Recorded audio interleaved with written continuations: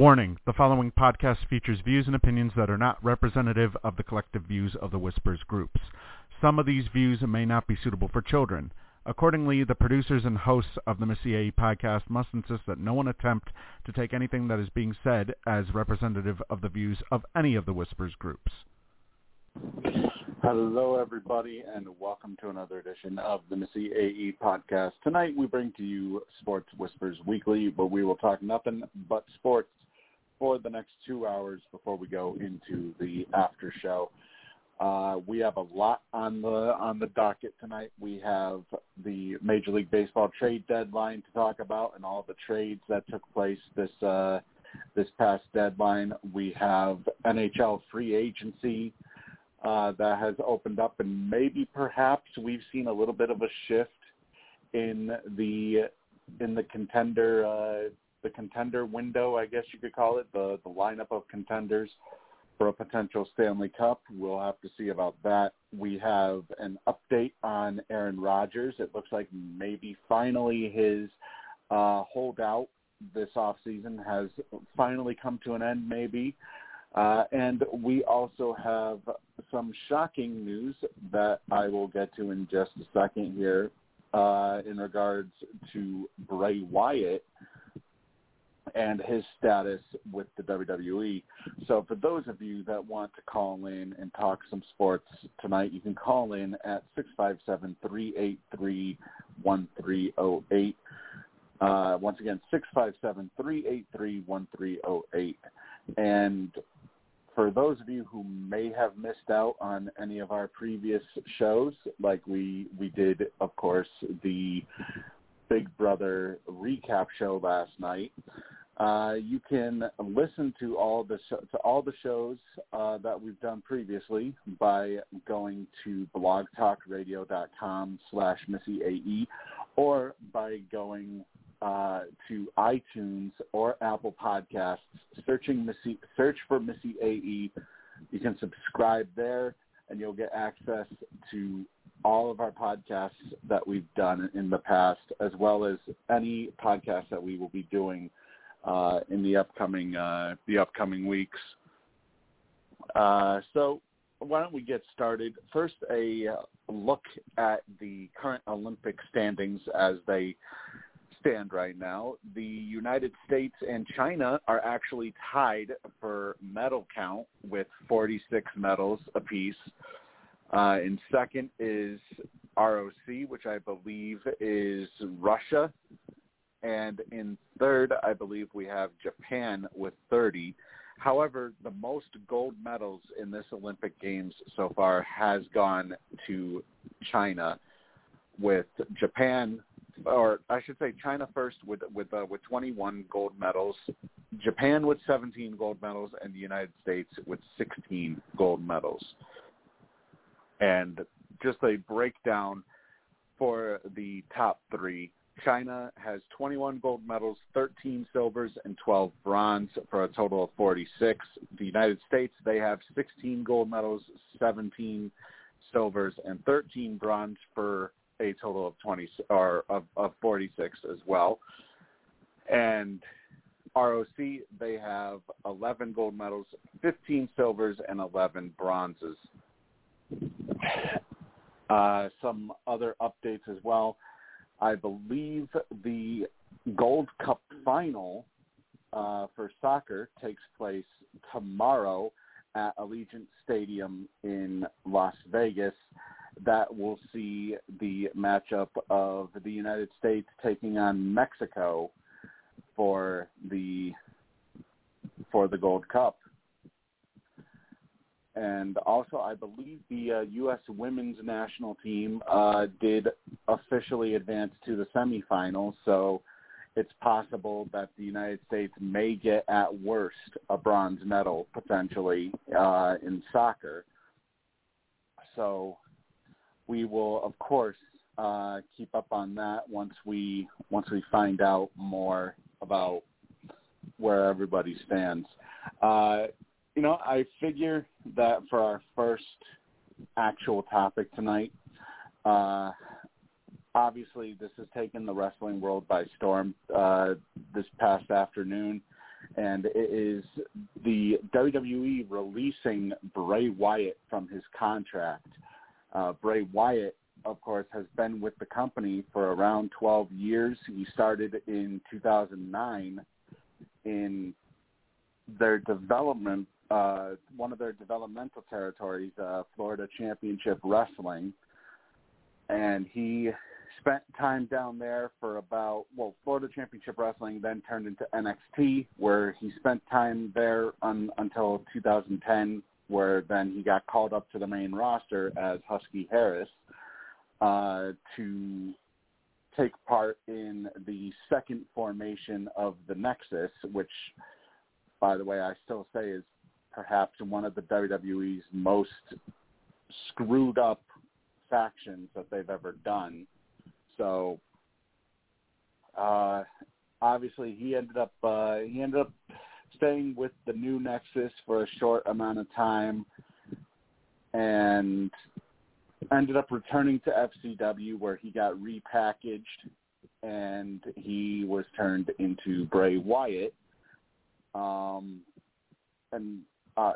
they ended up forming the Wyatt family with Bray Wyatt, Luke Harper, God rest his soul, and Eric Rowan. He then gets called up, or I should say they get called up to the main roster in, I want to say it was July of 2012, I think. And they were one of the hottest acts that WWE had around that time. Fans slowly started getting behind the Wyatt family. They had quite the feud against the Usos, and as well as the Shield. Then, ultimately Wyatt then ended up becoming a singles competitor after a couple of years. He had a match with The Undertaker at WrestleMania, and that was, of course, the year after Taker had his streak broken by Brock Lesnar at WrestleMania, and everybody was looking at Wyatt as potentially being the next Undertaker that they could build around, considering the fact that Undertaker was probably going to retire at some point in the upcoming years, and that they could build around Bray Wyatt as, this next supernatural being that the WWE would use for one of their characters.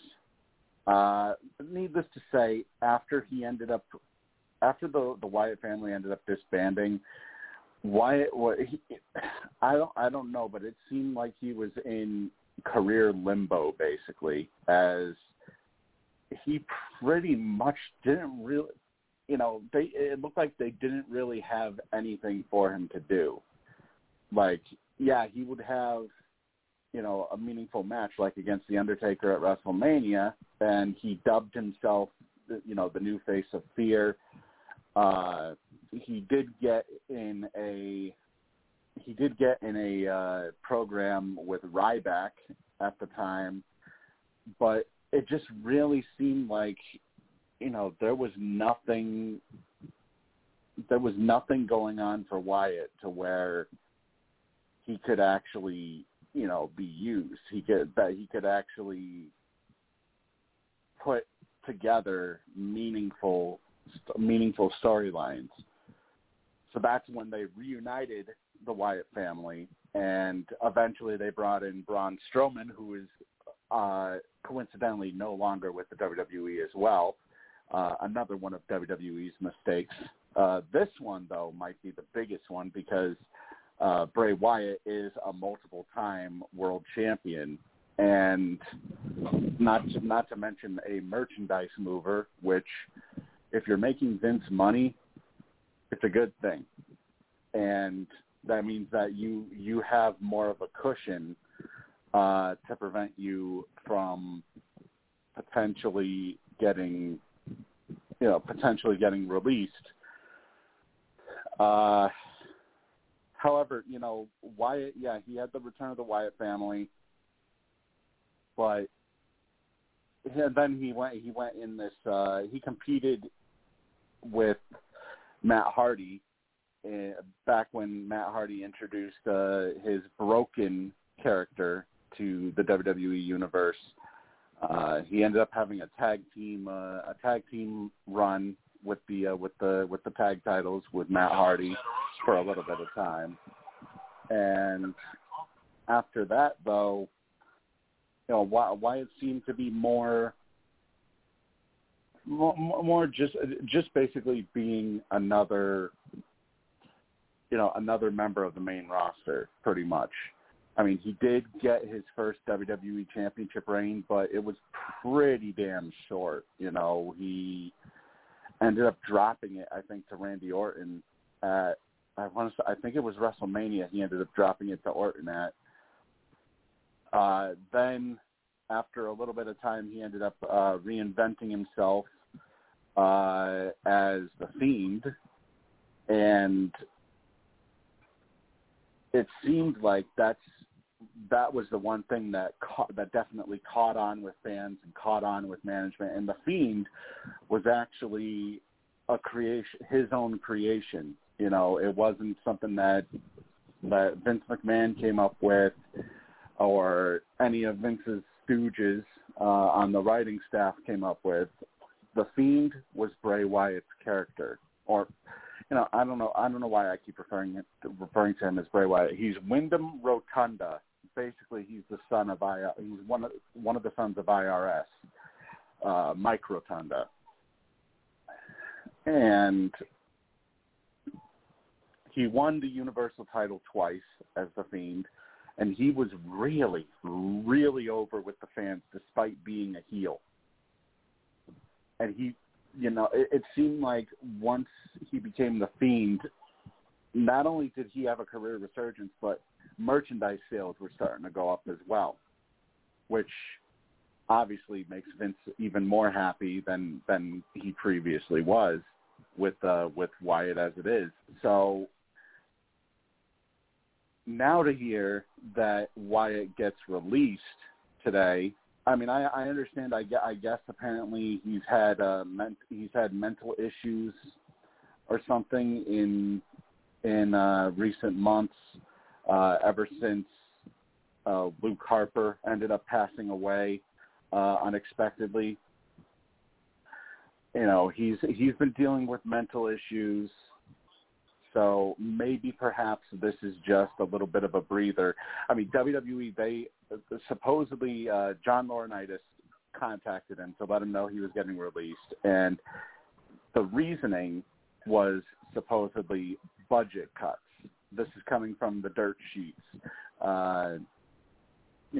Everybody follows dirt sheets nowadays. But it basically, the reason that was given was because of budget cuts, which is the same exact thing that they said to Braun Strowman. And I mean, I understand, Braun Strowman, from what it sounded like his contract was basically worth, $1 million supposedly per year that he will be making. This, though, Braun Strowman getting released was one thing, but Bray Wyatt is a multiple-time world champion. It seemed like he had a gimmick that was starting to catch fire with the fans, and I guess it's a little bit of a coincidence, maybe I say that, considering his character literally caught fire during the feud he had with Randy Orton.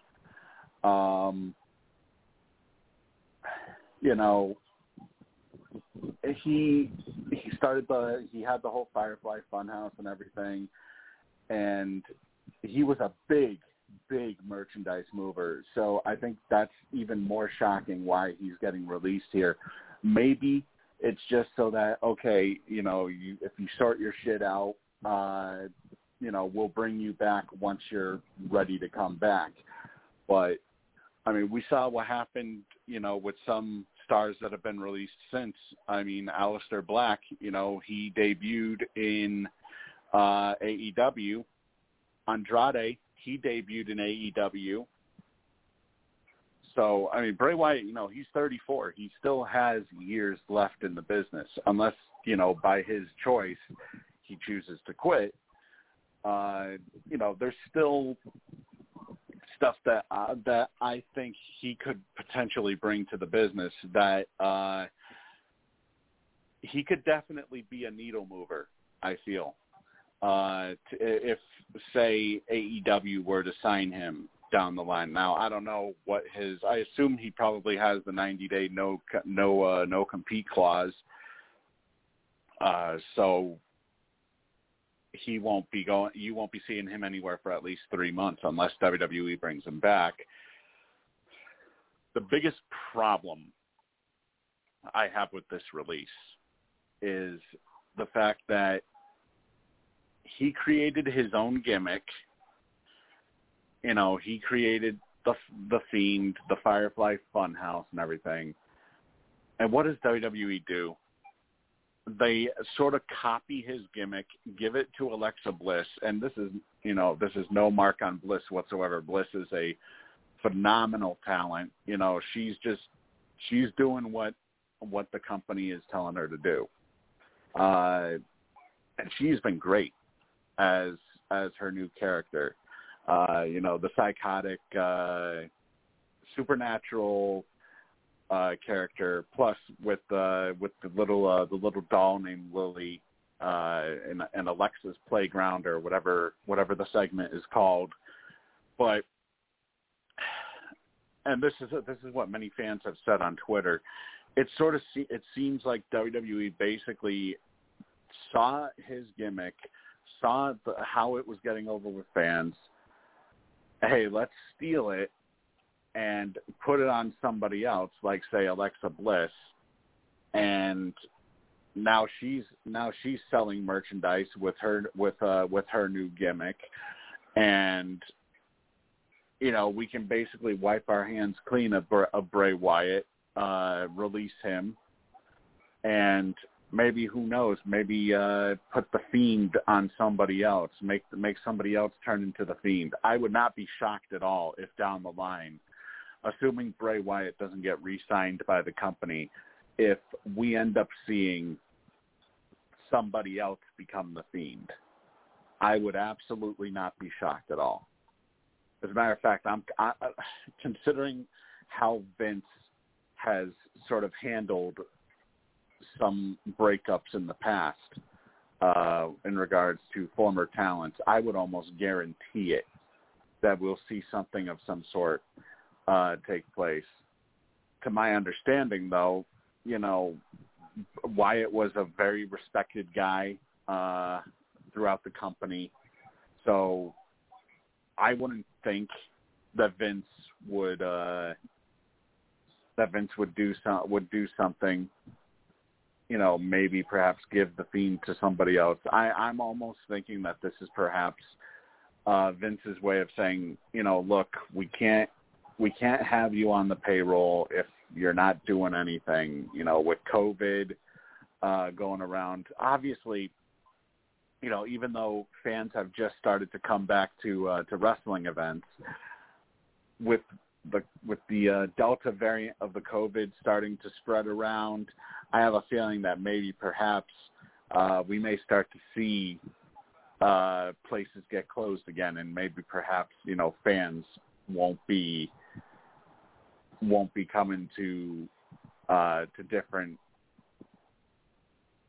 different arenas for the foreseeable future. Maybe perhaps Vince is looking forward at that and saying, look, we can't have you we need to save money somewhere. We can't have you on the roster if we're not going to be using you. So, get your shit together. When you're ready to come back, let me know. There will be a place here for you. Maybe that is where they're going. The reasoning for this release. Otherwise, if he ends up staying on the free agent market long enough for his non-compete clause to expire, and you see you see him potentially ripe for the taking by AEW. I would not be shocked at all if AEW swoops in there and signs him. I would not be shocked at all, because he is one of those big names that could potentially, with the amount of years he probably has left in the wrestling business, he could potentially move the needle. Now, speaking of AEW, there is rumors, obviously, of course, that they have signed CM Punk and also potentially Daniel Bryan. CM Punk in particular, I guess, if this source is correct, they have plans to potentially debut him in Chicago at either All In or All Out, whatever the pay-per-view is called, or at their AEW Rampage event that will also be in Chicago. Now, this, depending on, obviously CM Punk is still a very popular wrestler, and I mean, depending on what kind of shape he's in, considering it's been quite a few years since he left the wrestling business, and I mean, he has, of course, competed in mixed martial arts a couple of times, but for the most part, he has been inactive. So depending on what kind of shape he's in, that could be a very interesting scenario for AEW if they end up signing him.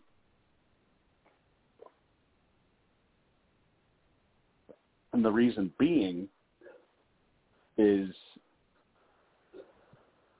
I mean, one of the big drawing points, obviously, for a wrestler is how they can sell the product. And obviously, from what we saw with CM Punk's time in the WWE, we saw how he was able to basically carry a company on his back for, or not the whole company, but I'll say a brand, how he was able to carry a brand on his back for the specific amount of time that he was on top, which in this case, I believe he was on Monday Night Raw, if I recall correctly, when he was champion. You know, he's very charismatic. He used to call himself the best in the world.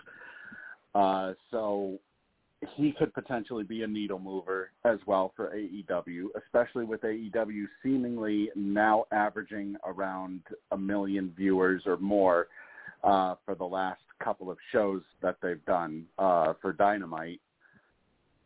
I mean, very gradually, you know, they're kind of moving up the ladder, slowly but surely. They're definitely taking steps to go up to the next level, you know, trying to gain some fans. But there is one incident that just took place. I think it was either this week or maybe it was last week. AEW is in hot water with Domino's, as they had a death match between Nick Gage and CM Punk, or not CM Punk, Chris Jericho. And Nick Gage had busted up Jericho with a pizza cutter right across the forehead. Then the very next commercial they played going into commercial break was a Domino's pizza commercial. And I know how that looks, you know, cutting a guy with a pizza cutter, then putting it right to commercial, and it just happens to be one of their sponsors of a pizza company like Domino's. Not a good look for a company that's trying to gain in popularity. And I guess apparently Domino's got upset, and now because of that, they're reconsidering being a sponsor. And however, though, you know, this hasn't stopped fans, though, from thinking that this might be part of a sort of marketing campaign because, I mean, Gage and Jericho, they also used light tubes and panes of glass as makeshift weapons during the death match. Now, Warner Media, they've been on the defense trying to do damage control here, basically telling Domino's that it was an unfortunate accident that this happened to take place right before they were going to right before they were going to air a Domino's ad. But, however, the broadcast did draw in 1.1 million viewers, which is basically the fourth most watched event in AEW history. So, even though they are doing damage control right now with Domino's, AEW is still technically gaining in popularity. And, one thing I just don't understand is the fact that, I guess really the fan base must really be getting younger now, because 20 years ago, this used to be popular. Death matches, whenever you would see blood in wrestling, it used to be very popular. ECW, you would pretty much see it almost every single night with their with all of their matches basically being hardcore matches. So,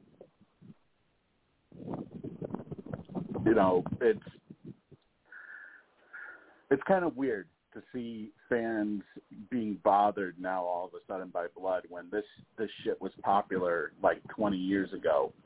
And it's that sort of edginess that made wrestling popular again. Regardless, AEW, they're dealing with damage control here regarding this situation. But back to AEW with not only have they supposedly signed CM Punk, they've also supposedly signed Daniel Bryan, and the reason for that is they have a partnership with IWGP over in Japan, and Bryan has expressed interest in going back to Japan, so it would kind of make sense for him to be able to wrestle part-time, not just in Japan, but also in the States. And obviously he can't do that while under the WWE banner. So ever since he got released by WWE, he has, and I'm pretty sure his non-compete clause is up, I think, at this point. It's been months since we've seen him on WWE programming. So I would assume that he's probably free to sign wherever he wants, and I would not be shocked at all if the rumor is true about him going to AEW, because it would definitely provide him more creative freedom for his matches and his persona, compared to if he were to have re-signed with the WWE. Now, I would assume, unless WWE decides that they want to be petty, I would assume that eventually at some point he will probably go into the WWE Hall of Fame, because you look at his accomplishments, he probably does have enough accomplishments to be considered a Hall of Fame candidate.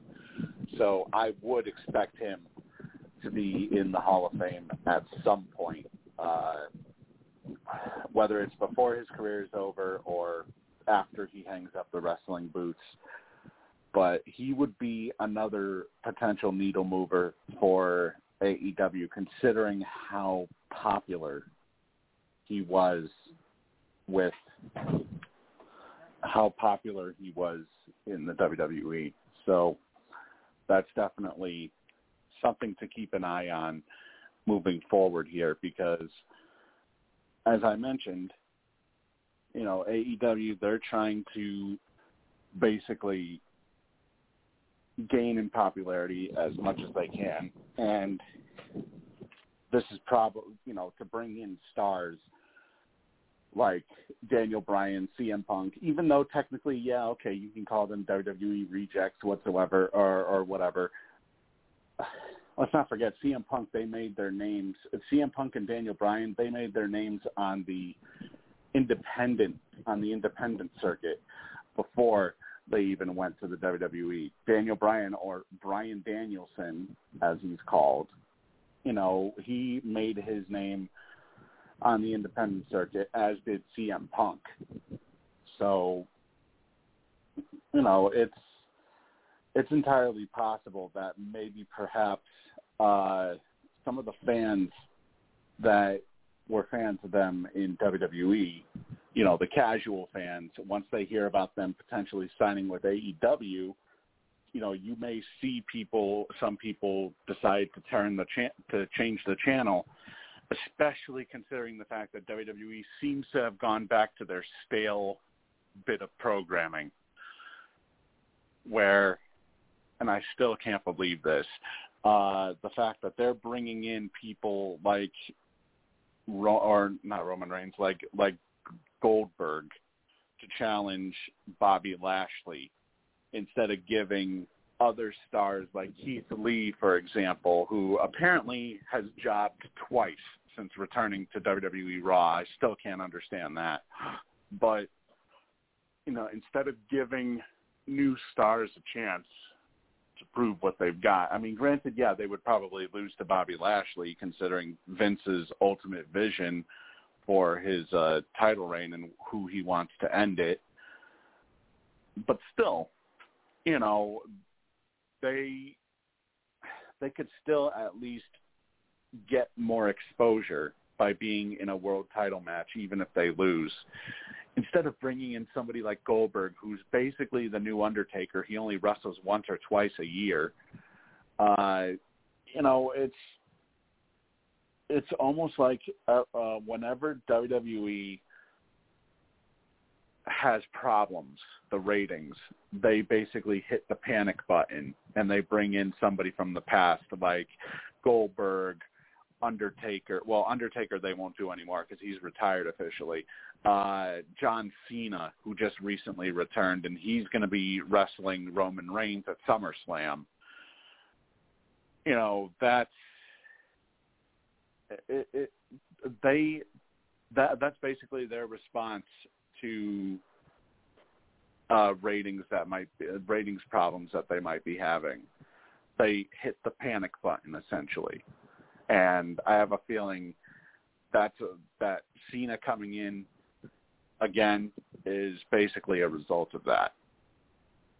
It also could be as well that they just wanted a big matchup for SummerSlam, and they couldn't find. Apparently, I guess they couldn't find anybody good enough to match up with Roman Reigns. I know they're planning to have The Rock wrestle him at WrestleMania, but or actually, I've heard that maybe it might be Survivor Series instead of WrestleMania.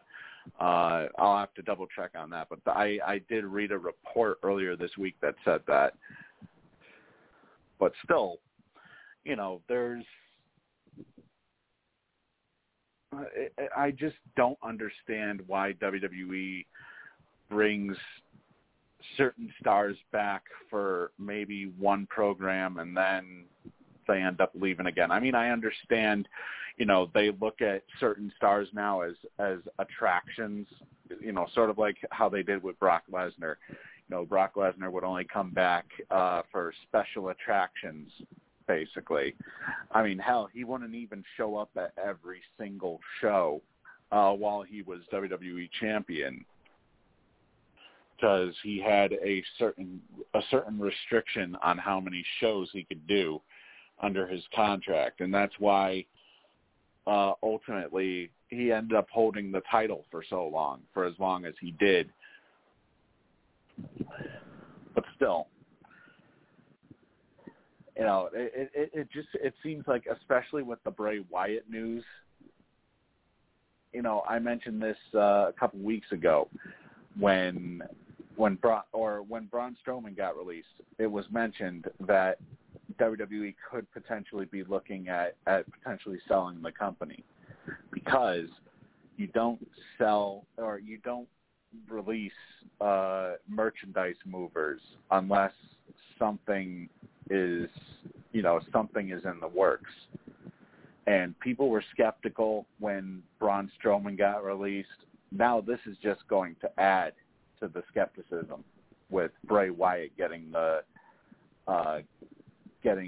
cut now.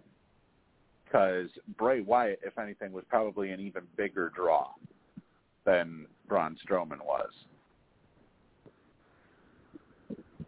So obviously it remains to be seen, but it's kind of worrying if you're a WWE fan and you're looking at some of these stars that they're releasing and they're claiming it's due to budget cuts. But yet this is a billion-dollar company. And you mean to tell me that they're going to have to make budget cuts because they can't afford to hang on to some of these guys? I mean, I don't buy it. I really don't. One last thing before we move on from wrestling.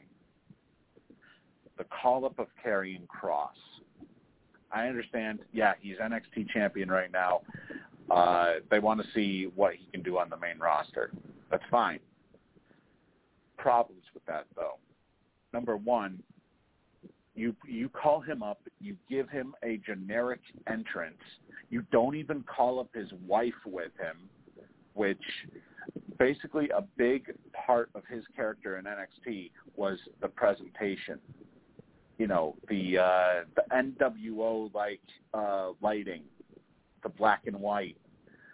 You know, the fact that he was basically he's basically been booked like an unstoppable monster in NXT. Then you have him lose to Jeff Hardy by a roll-up. Granted, it was dirty by holding the ropes, but you have him lose to Jeff Hardy in 2 minutes to a fucking roll-up? I mean, shit. You know, he's your NXT champion. Talk about burying the developmental talent. You know, you got to wonder what was going on in the minds of his coworkers in NXT. The fact that they watched their champion get called up to the main roster and pretty much lose in literally 2 minutes to Jeff Hardy, basically barely getting any time to really do some offense. It's got to be depressing, you know, to know that, oh, we do all this work to try and get noticed by Vince, to get potentially called up to the main roster, and now we're basically going to get treated like one of the other jobbers in catering. I guarantee you, if Karrion Kross knew that this was going to happen, that, you know, that he was going to have to go through this shit, he probably would have been better off staying in Impact Wrestling. But, you know, he's been an unstoppable force in NXT. So it just doesn't make sense why they would call him up to the main roster and not have his wife by his side. Considering that, you know, his entrance past 2 weeks has basically been the equivalent of watching a random wrestler come out on WWE main event. You know, it's just, he's just another one of the guys now. You know, he's not, there's nothing that, so far from what we've seen, that really separates him from everybody. Like, he's supposed to be this unstoppable force. And then his very first wrestling match on the main roster, he loses to Jeff Hardy in literally 2 minutes. Then Jeff Hardy gets COVID. I guess supposedly the plans for this past Monday night were that he was going to lose to Hardy again, further burying him as a serious competitor. And I guess apparently there's been some plan that they would then introduce Scarlett and all of a sudden he'd go on a tear on the main roster, blah, blah, blah, blah, blah. We've seen this story before. Well, we haven't seen the story of, first coming up to the main roster and losing and then going on a tear. But we've seen this story before when NXT talents, when they get called up to the main roster, they're good for a little bit, and then all of a sudden Vince gets it's almost like a little kid with a new toy. He gets he plays around with the toy for a little bit, but then once another new toy comes out, he shifts his attention over to that new toy and forgets, or he starts to neglect the other new toy that he had gotten. So, yeah, it's a big disappointment so far with what Vince McMahon has done with Karrion Kross on the main roster. But let me bring in Lou. Lou, welcome to the show tonight. Thanks, Steve. I had forgotten. I know you said something at the end of last week's show. I had forgotten if you had said you might not be able to call in tonight or not. Yeah, so but I'm in a quiet area in the casino, so so I just thought that to be better. I'm in a very quiet area as far as the casino is concerned. It's not blaring over here, so I'm able to get to you. Oh, so well, since you're at the casino, how are you been faring tonight? I think I should have came back some other time. Oh, okay. All right. Well, yeah.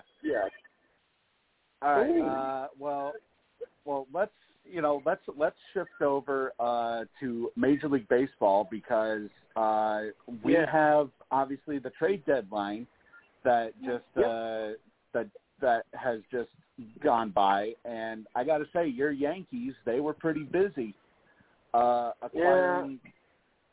acquiring Anthony Rizzo from the Chicago Cubs, and they also got Joey Gallo from the Texas Rangers, and I believe you guys got, I think, was it Andrew Heaney from LA, I think? From the Angels.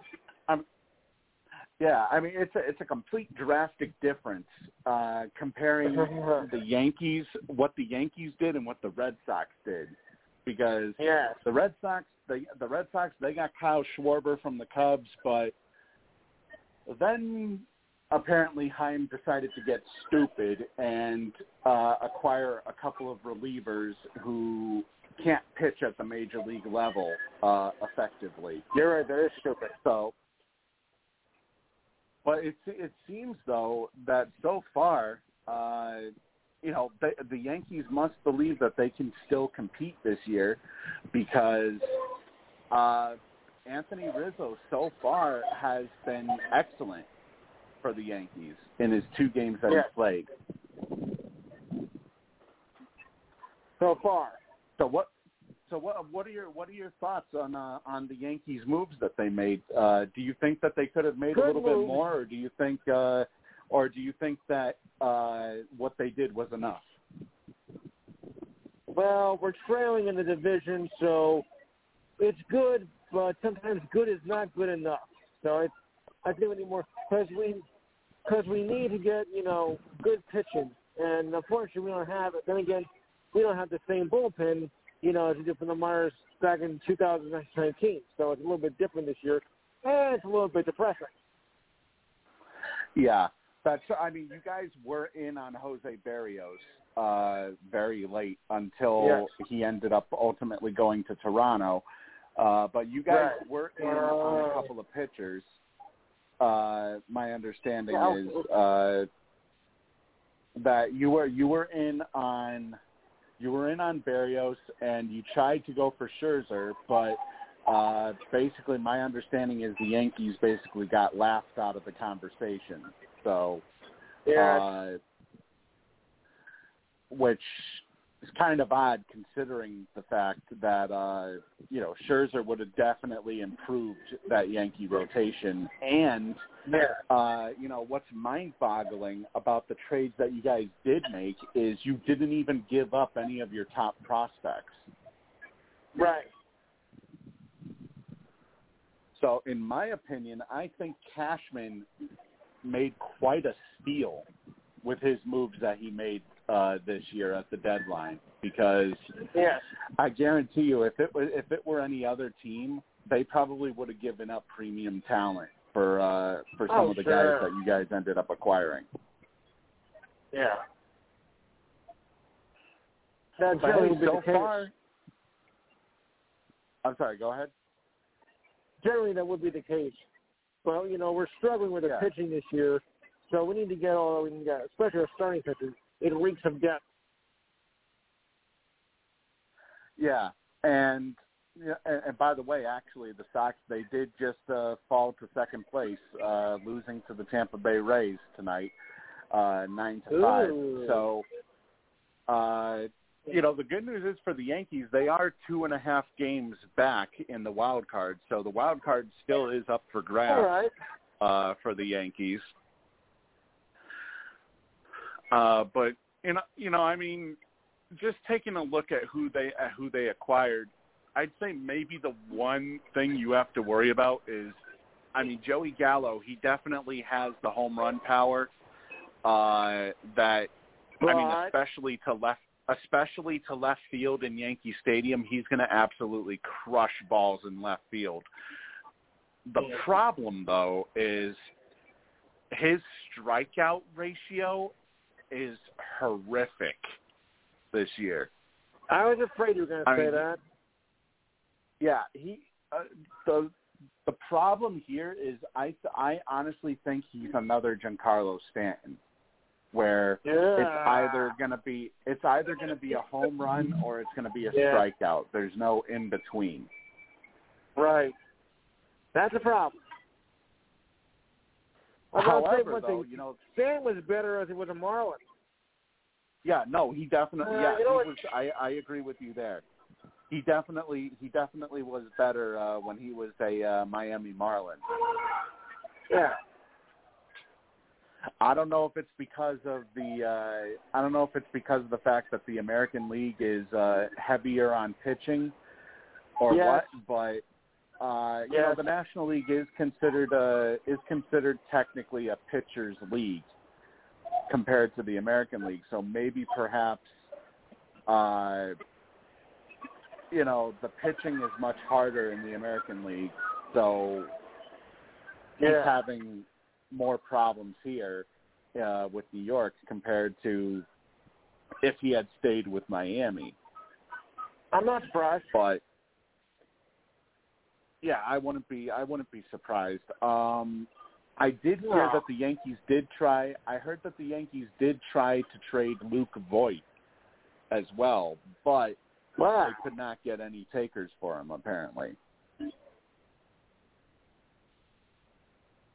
Why would you want to trade Luke Voit? He played the Wonderstruck last year. Yeah, that's what kind of surprised me because of the numbers that he put up last year. I didn't think that they would be giving up on him so quickly. I guess it might have been because the fact that they knew they were getting Anthony Rizzo, and they probably feel that they can come to some sort of agreement with Rizzo. So I get it. That would basically block Voit from playing regularly in an everyday lineup. So that would mean, why not trade him now while he's at the height of his value compared to, if we hang on to him and then try to trade him in, say, the off season, it's you're probably not going to get as much in the off season compared to what you would have gotten for him at the deadline. No, not at all. But those were some pretty big moves by the Yankees and also by the Red Sox. But perhaps we the biggest we need to make those moves. Yeah. Oh, yeah, without a doubt. But perhaps the biggest move that came was the Washington Nationals trading not just Max Scherzer, but also Trey Turner. Yeah. To the LA Dodgers. I mean, my God, you know, why not just hand the World Series to the Dodgers again this season? Yeah. I mean, I just don't understand. Or actually, I shouldn't say I don't understand, because I do understand it with the Dodgers giving up their number 1 and number 2 prospects in their organization in this deal. But I mean, it's almost like, okay, how much more can the Dodgers? How much better can the Dodgers really get after this deal is done? You know, like, what other players could they potentially acquire? I don't know. I mean, it's not like the Dodgers are doing horrible. I mean, they were saying, you know, because they were seeing in the reports, saying how they were improved. Improved from what? They won the World Series last year, so what are they going to improve for? They don't need improvements. Yeah, exactly. They don't really need improvements, no. But yet for some reason they felt they did. Obviously, you know, they've lost Trevor Bauer for an extended time because of his personal issues. So I understand going after Scherzer. Yeah, I understand going after Scherzer, but I do not understand going after Turner when you already have Seager and Turner. Actually, you have another Turner there as well. You know, in LA. So I don't understand why you go after. No relation. Okay. You know, I don't understand why you go after Trey Turner when you have people already suited for his position. And not just that, Turner wants to stay a shortstop. That's the problem. Yeah. He wants to stay a shortstop. Now, I get it. He has one more year on his deal, so, you know, it's not like it's going to be a rental. But, you know, he wants to stay a shortstop. And, I mean, let's face it, he's going to be commanding a huge amount of money when he hits the free agent market. Of course. So I don't understand why they would get rid of him right now, or why they would acquire him. It just doesn't make sense at all. Well, there's always one deal that doesn't make a lot of sense when you think about it. That's not unusual at all. There's always going to be one trade that everybody's asking, like, huh? What? I mean, really. I see it happen, Steve, but that doesn't surprise me. There's always going to be one screw-up in the bunch. Oh, yeah, without a doubt. Yeah. Let me bring in Teresa. Let me bring in Teresa. Teresa, how are you feeling?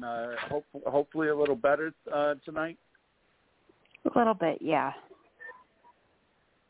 Welcome back. I got to tell you, you sounded like you were having quite a rough time last night.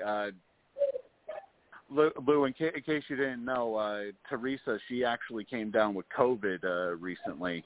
Oh, so she's dear. It's, you know, we were surprised that she called in last night into our Big Brother podcast. Yeah. Well, my nephew had it too, and so did my niece. But they're okay now, and I had my first shot last week. I feel great. So how long I will be on tonight will be contingent on how I'm feeling. Right. Well, we're pulling for you. Okay. Well, we're happy to have you on here with us, Teresa. Yeah. And Lou, another thing too, Lou, is Teresa is actually vaccinated. She's one of the ones who has had the vaccine already and has now caught it. So for those people who don't believe that if for those people who don't believe that, I have the vaccine, so I can't get it. Yeah, you Wrong. can. You still have to be careful, regardless. Yeah, but Teresa, what's it called? Have you been paying any attention to the sports world in particular? I know you've been following the Olympics, but have you followed like Major League Baseball or basketball or football? Not a whole lot. I know that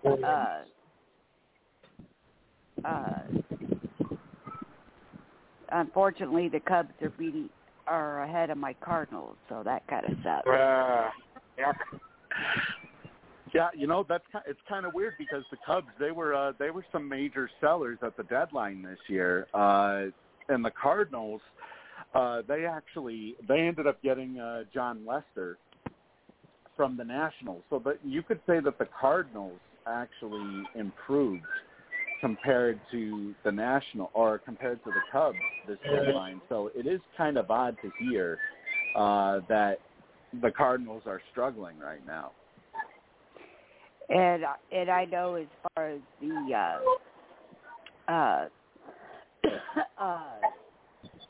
I know you guys probably most likely talked about this last week, but the Cleveland Guardians is stupid. Oh, you know what? We did not. I meant this was one of the ones that I meant to talk about last week, and for some reason I don't know why. Maybe because of the sheer stupidity of it, but it seemed to slip my mind. Yeah, the Indians are now the Guardians, which makes absolutely no sense whatsoever. Right. I mean, is there really any? I don't think there's really any background into why they would even be called the Guardians, because. Oh yeah, that. I mean, is there really, Teresa? Do you know of any background at all as to why they would even be called the Guardians? No. All I know is that people were getting offended by them being the Indians. So. Yeah, I know Go ahead. And I've seen like memes and stuff out there. It's like, what are they guardians of? Sucking. Well, I thought it was Guardians of the Galaxy. That's the first one. That's the first joke that came into my head as soon as I saw that was Guardians of the Galaxy. Guardians of the Galaxy. But, apparently they weren't smart enough to trademark their name, as apparently there was a trademark filed earlier this week by the Cleveland Guardians roller derby team. Some sort of roller skate, roller derby, whatever team has now filed a trademark for the Cleveland Guardians. So the Major League Baseball team hasn't even filed the trademark yet, so they may end up having to change their name if they can't get the trademark. Yeah. I mean, you got to that if you're planning on naming on creating a new name, like for example, Washington, they did the Washington football team. If you're going to create a new name, you would think that you would put in, you would file a trademark as soon as possible, because you're going to want to start selling merchandise. You're going to want to, start branding, for the official team. Right. And now, that's not going to be able to, depending on if the roller derby team gets awarded the trademark, they won't be able to do that.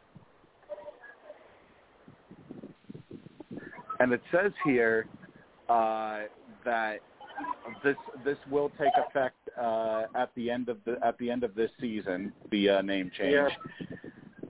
And apparently this was decided by Cleveland's fan base. The name was decided. They apparently had a list of potential names of nearly 1,200 different names. And they had interviews with fans, community leaders, front office personnel, and a survey of approximately 40,000 fans. And you know, I'm still reading. Oh, okay. I'm finding it out right now. The reason for the Guardians name is it was inspired by the large landmark stone edifices around the city that are referred to as traffic guardians that flank both ends of the Hope Memorial Bridge, which connects downtown to Ohio City. That's what they're naming them after, is basically stone things on the Hope Memorial Bridge. I knew there'd be something to do with historical. I mean, I didn't even know about that. You know, like for example, in the nearby Springfield that I live near, you know, on one of their bridges they have like spikes. So, you know, for the next Springfield professional team that comes in, whether it's hockey or basketball or baseball, maybe they should call themselves the Springfield Spikes then. The Simpsons will complain about it. Or the Springfield Crosses, because I know that there are some parts of the bridge that look like they have a Jesus cross on top of the sculptures. So, you know, it is weird to see the name get changed after having it for nearly around 100 years. Yeah. You know, having the Cleveland Indians name around that long. I mean, hell, they even had the baseball team was the focus of the Major League series, the Major League movie series starring Charlie Sheen. You know, so it doesn't make any sense why they would. I mean, I understand maybe it's because of the cancel culture that the world is, or the United States in particular, is going through right now. That, you know, we have to ban every single offensive name known to mankind, which probably means the Patriots are going to be coming up soon. Maybe. You know, maybe the Giants name, the Giants could be offensive to real life Giants. So, you know, we may not be. New York or San Francisco? Both, probably. Both. Well, like Dave, like I don't know if you've seen the rebooted Animaniacs. I'm like, it's not the same since they've had to do all this canceled cultured crap. I have. Stuff. Come on. I have seen bits and pieces of like I haven't seen, you know, full shows of the new one. I mean, I grew up with the show Animaniacs, you know, so yes. I was used to a lot of the craziness that they would get into. I mean, then again, it was a show from the 90s, so you know. Yeah, because I used to watch it with Sarah growing up. Yeah, and you know, back then it was completely different compared to now. Yes. You know, now it's like because of all this cancel culture, you know, they have to, regardless of what profession you're in, whether it's sports or entertainment, you have to really tiptoe the line. Like I even brought this point up earlier before both of you called in. I was talking about the professional wrestling company AEW, who they just recently had what they call a death match, which basically means, there are no rules, no disqualifications, no count-outs and stuff like that. And I brought up the point about how, back in the early 90s, blood used to be very popular in wrestling, in particular in ECW. In Extreme Championship Wrestling, there was almost every single night there would always be blood. But now all of a sudden, you have a bloody death match like what happened this past week on TNT, and now all of a sudden people are all up in arms saying that it's disgusting wrestling, that blood shouldn't have anything to do with the that it's basically horror porn, essentially, or torture porn, I guess you could call it. And it's just like, this stuff was popular in the 90s. Hell, I could even argue it was popular in the 2000s. So, it's ridiculous. Some of the fact that cancel culture has now leaked into professional sports, to where, it's offensive if a team is called the Cleveland Indians and they've been called it for over 100 years, and now apparently you guys feel the need to have to change the name because it's offensive to Indians, apparently.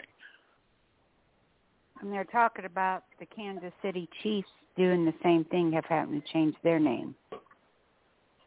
Oh, come on. Well, then they would have to change the name of the stadium, too. They couldn't call it Arrowhead because that would be offensive to Indians, too.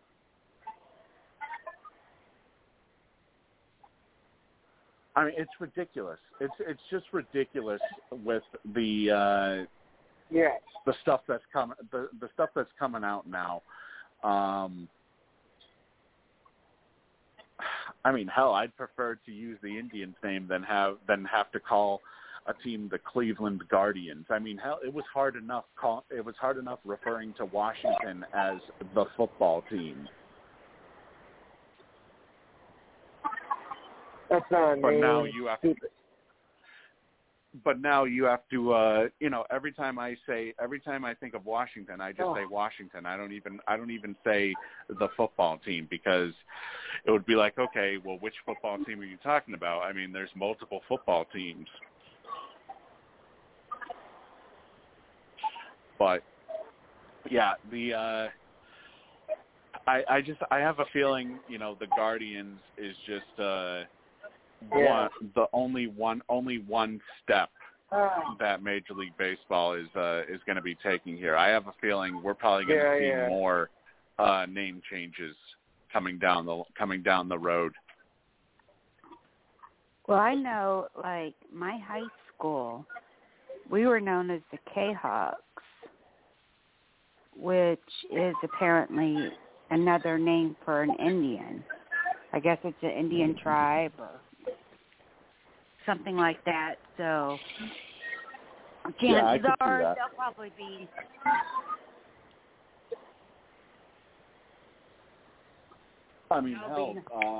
have to change their name before too long. Yeah, I mean, my high school was their team name was called the Brownies. And, I guess apparently it's referring to Indians because technically the town name is the name of an Indian tribe spelled backwards. Right.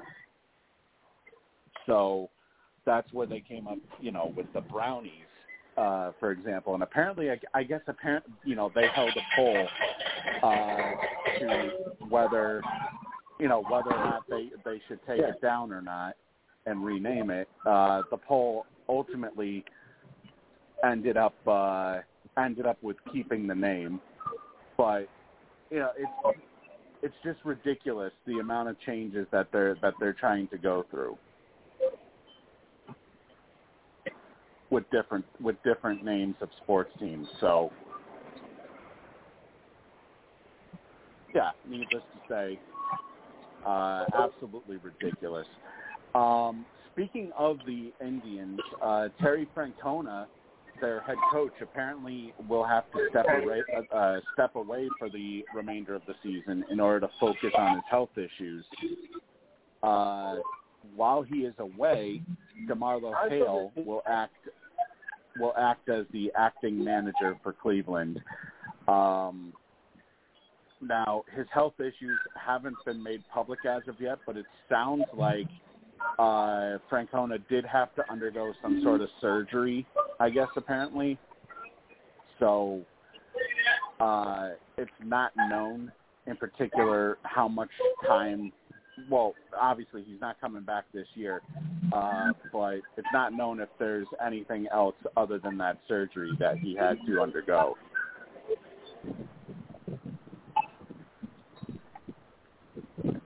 And also, staying on baseball, Hector Santiago, a lot of people may recognize him as the first guy who ended up getting suspended due to foreign substance use on his glove. He was originally suspended 10 games. Now he has received an 80-game suspension for violating the drug prevention and treatment program.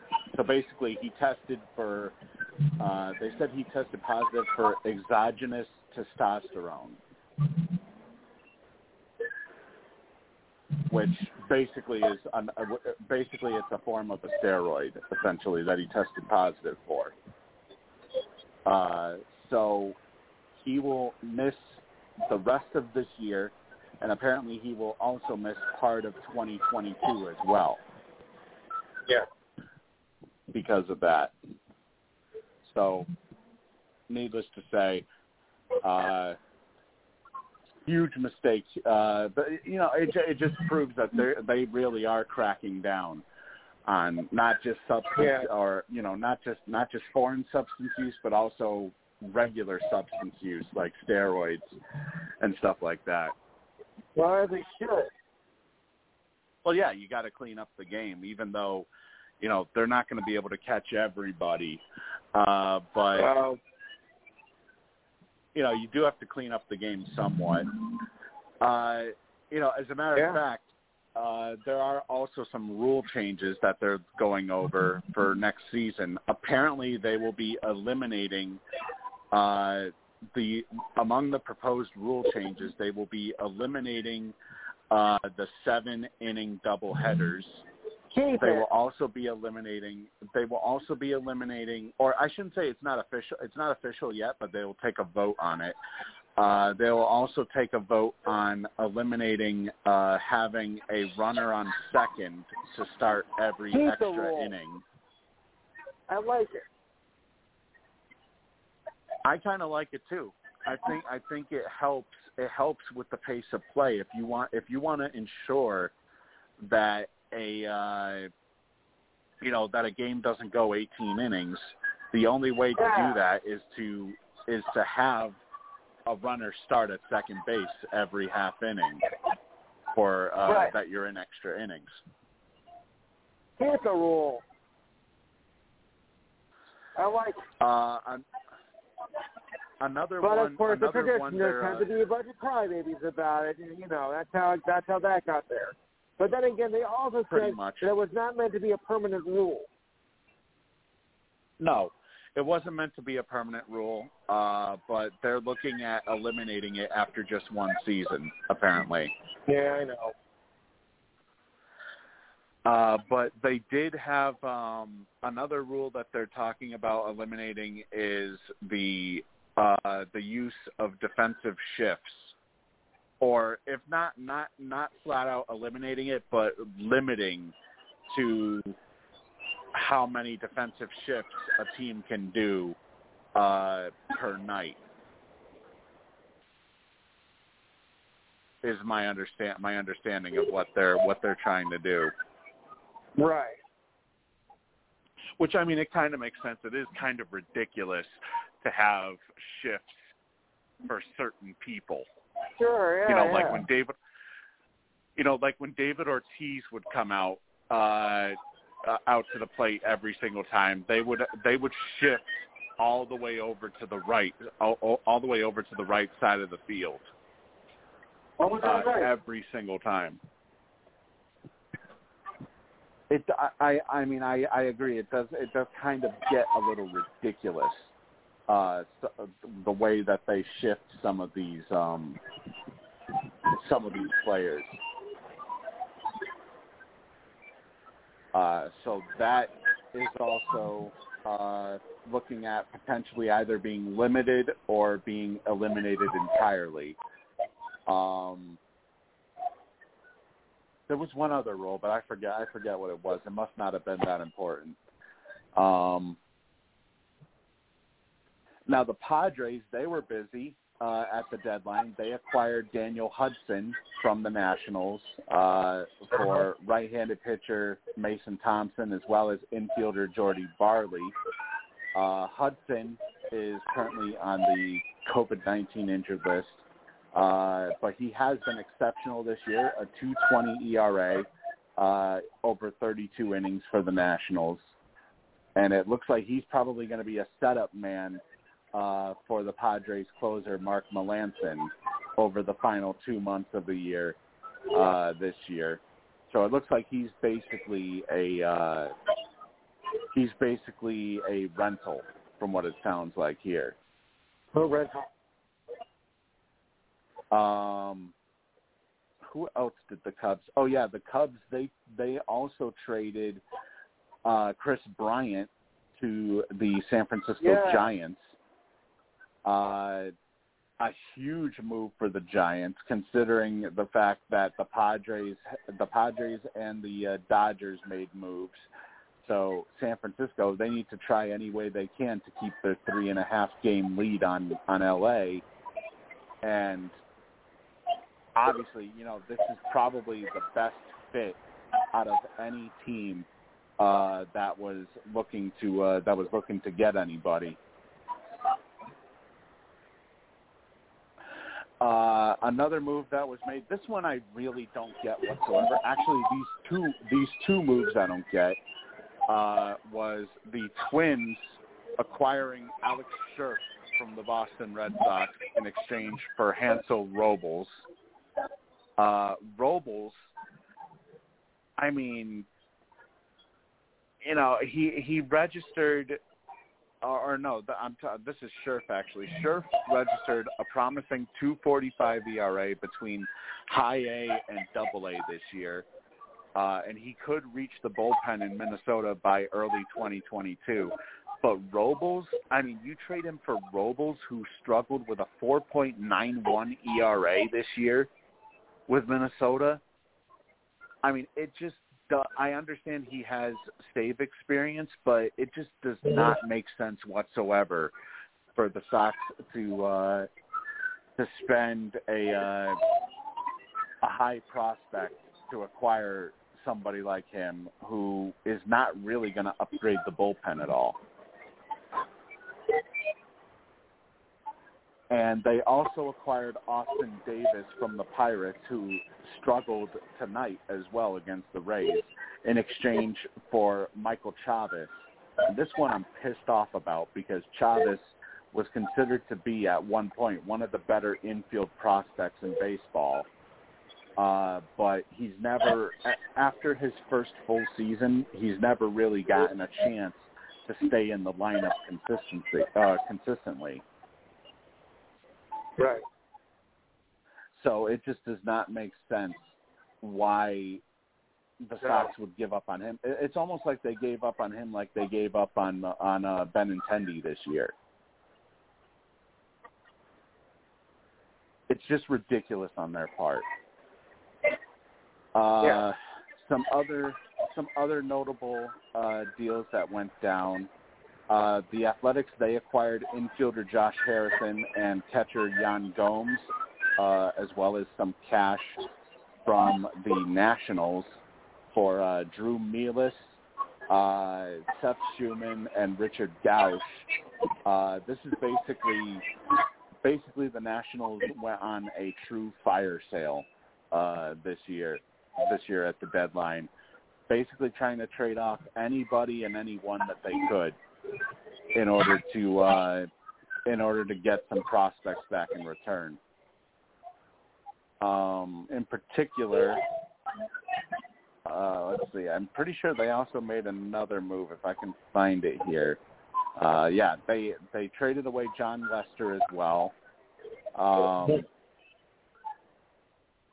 have to find one of the other moves that they did. But the Phillies, they actually made a move. They didn't sit back with the NL East only. Oh, boy. How was your heartbeat?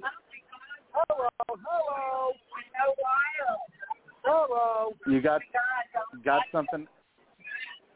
Got something big there? I just hit a jackpot. Oh, terrific. No. Didn't hit the big one. I didn't hit the big one. Oh, that's the big one. That's one. No, that's one. I know. That is terrific. Hallelujah. I need that. You know, I love it. I love when you have don't worry. I'm just going down to about 3,400. I'm okay. I love when you get stuff like that. When you have that kind of success whenever you go out to the casino. I mean, I've been doing pretty good myself, actually. If my girlfriend was here, she'd faint. Oh my God! But some other deals that were done at the deadline this year. Let's see, I mentioned Hudson. The Red Sox, they did acquire Kyle Schwarber from the Nationals in exchange for Aldo Ramirez. This is actually a pretty good get for the Nationals because Ramirez. 3 years ago. It sounds like Aldo Ramirez is a couple of years away, but the way that he's been performing so far in the Red Sox minor league system, it looks like he's gonna probably develop into quite the pitcher, from what it sounds like. But this is the interesting part: is that Kyle Schwarber, $95. Apparently Kyle Schwarber has accepted the role to try and play first base for the Red Sox. Yeah. Which I find it kind of interesting because he's only played the outfield and catcher in his entire career.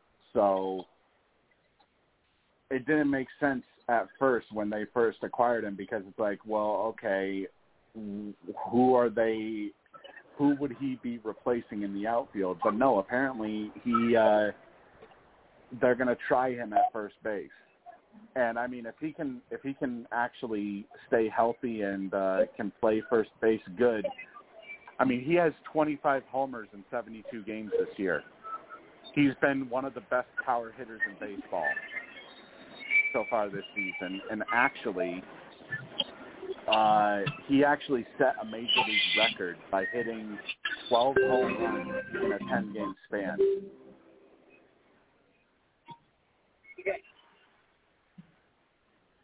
So it's definitely it is definitely a bit of a gamble for the Red Sox here. Yeah. Now, there was this one trade before deadline day even took place that has been really controversial, and it was the Houston Astros acquiring closer Kendall Graveman as well as Rafael Montero from the Seattle Mariners, especially considering both teams were playing each other as this deal was going down. And literally both players had to trade clubhouses as the deal happened. And apparently this did not sit well in the clubhouse whatsoever, as it drew a lot of backlash from players. Yes. But Mariners, apparently they didn't give a shit.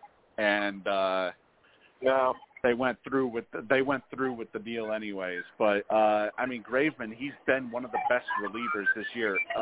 He has an ERA of .82. Yeah. Doesn't even have an ERA of 1. He has it at .82 through 33 innings.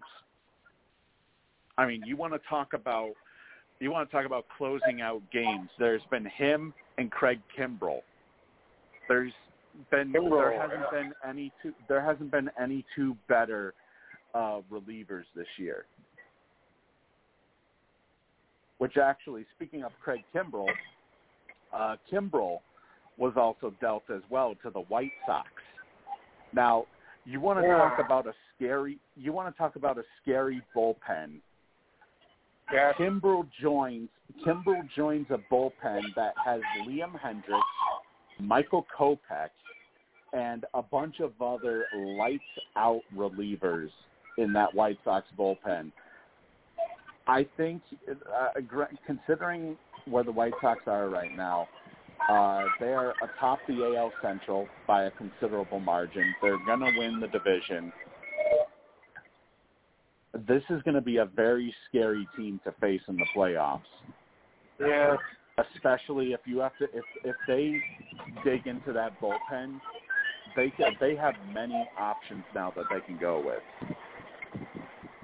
So I would be worried if I was a team having to face the White Sox this year. Let's see. We did also have NHL Free Agency come up this week, and first off, there was some news about Alexander Ovechkin and the reason why he re-signed for 5 more years, and apparently he has the goal of breaking Wayne Gretzky's goal record. I don't know. He's currently doable. He's currently 164 behind Gretzky.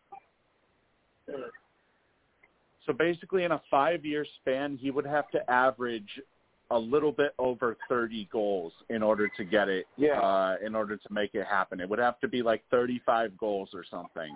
Which, I mean, I guess technically, considering he is going to be the primary option for the Capitals, considering they didn't really add much this offseason, I guess it can be doable, but I don't know. I mean, unless he decides to flat out retire after the 5th year if he doesn't get the record, I just don't know though, because no. I mean, he's 100. I mean, he's 164 wrong. out. Yeah, but I don't know. You know, he is 35 years old now, and he's not the young sensation he once was. To score 30 goals a season for the next 5 years, it's doable, but I don't know if it's actually realistic. Yeah. I mean, he would, like I said, he would have to go on an average of anywhere from 33 to 35 goals per year in order to potentially break the record. And honestly, I just don't see him doing it, especially unless he's used as the primary option. I mean, I know they have Nicholas Backstrom and a couple of other players still, and Anthony Mantha, but unless he's used as the primary option, I don't see how he's gonna be able to average that for the next 5 years. Neither do I.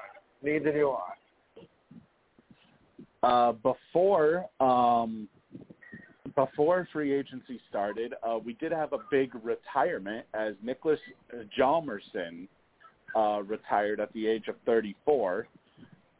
He posted 5 assists this year with Arizona before he called it a career. He finishes his career with 172 points in 821 career games. He was I think he was a three-time champion with Chicago as part of that blue line. Yes. Before he ended up, I mean, honestly, if I was playing for Arizona, I would retire too. But considering the type of organization they've been.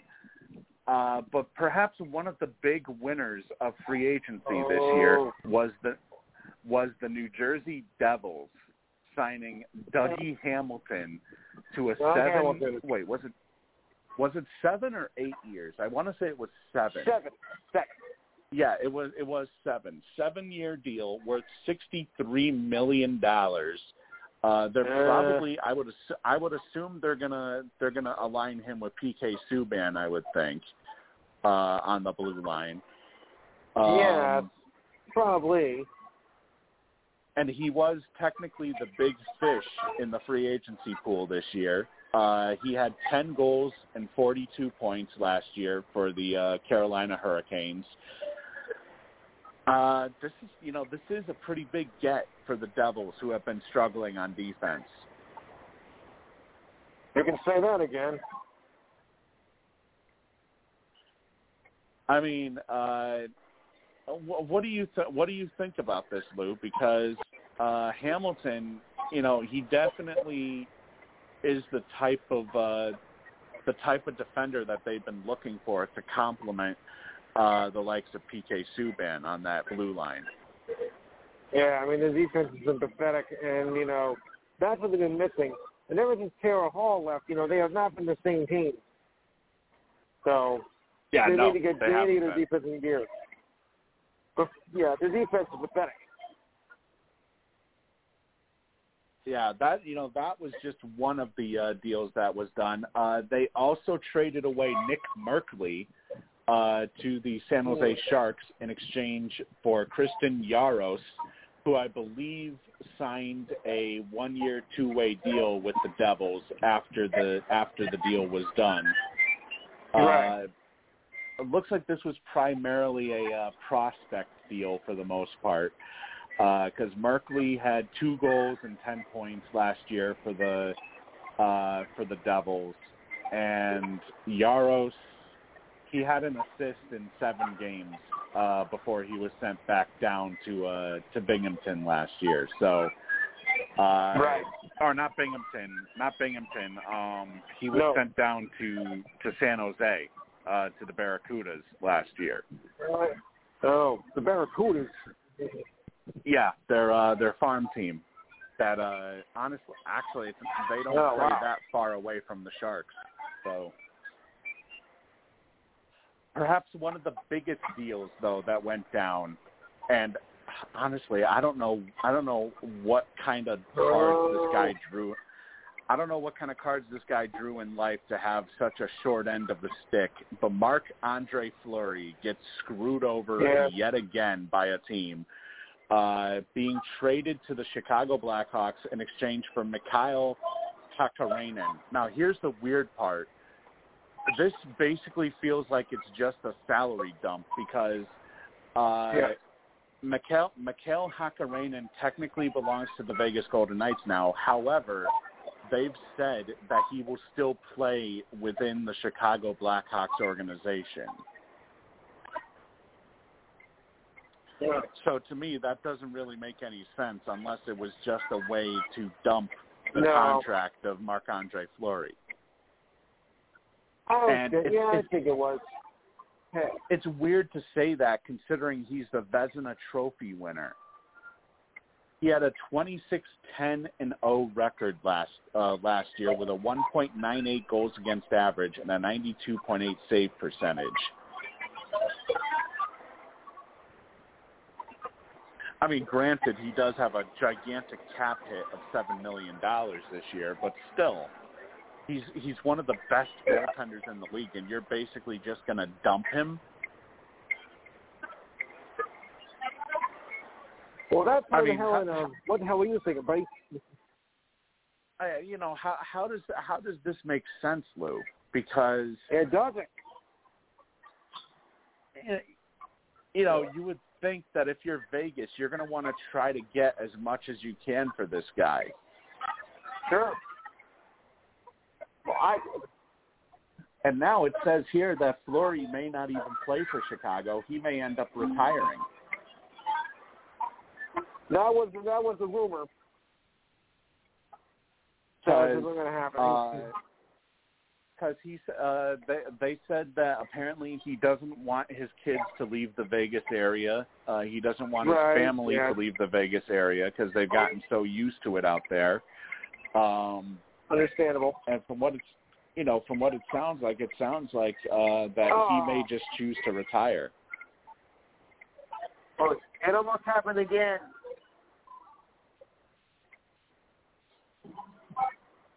It almost happened again, man. How far off? Yeah.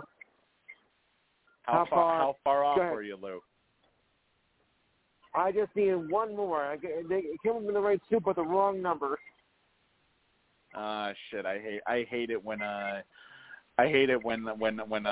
stuff like that happens. It happens quite a lot to me. I'll tell you that much.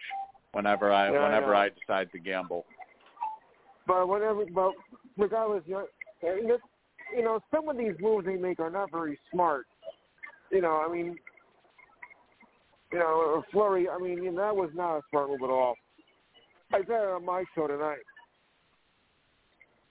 Yeah, it doesn't make sense if you're going to trade him to basically have a salary dump. I understand it's $7 million, but you're going to want to get, unless they knew that he was planning on potentially retiring and they just wanted to take his contract off of the books. That's the only thing that I can think of. If you want to do that, that's fine. But other than that, I don't see a purpose. Yeah. It could be a case where the Blackhawks are, there was a couple of years ago, there was one team that ended up taking on a contract even though that player was no longer going to play because they had to get to the cap floor, basically, in order to avoid being penalized. So, it kind of makes sense that they would do that. If maybe perhaps Chicago agreed to it because they need help getting to the cap floor. But other than that, I'm not really sure I can put into perspective why the hell they're doing some of these decisions. And plus, over the last for some reason, I don't know why, but this one connected.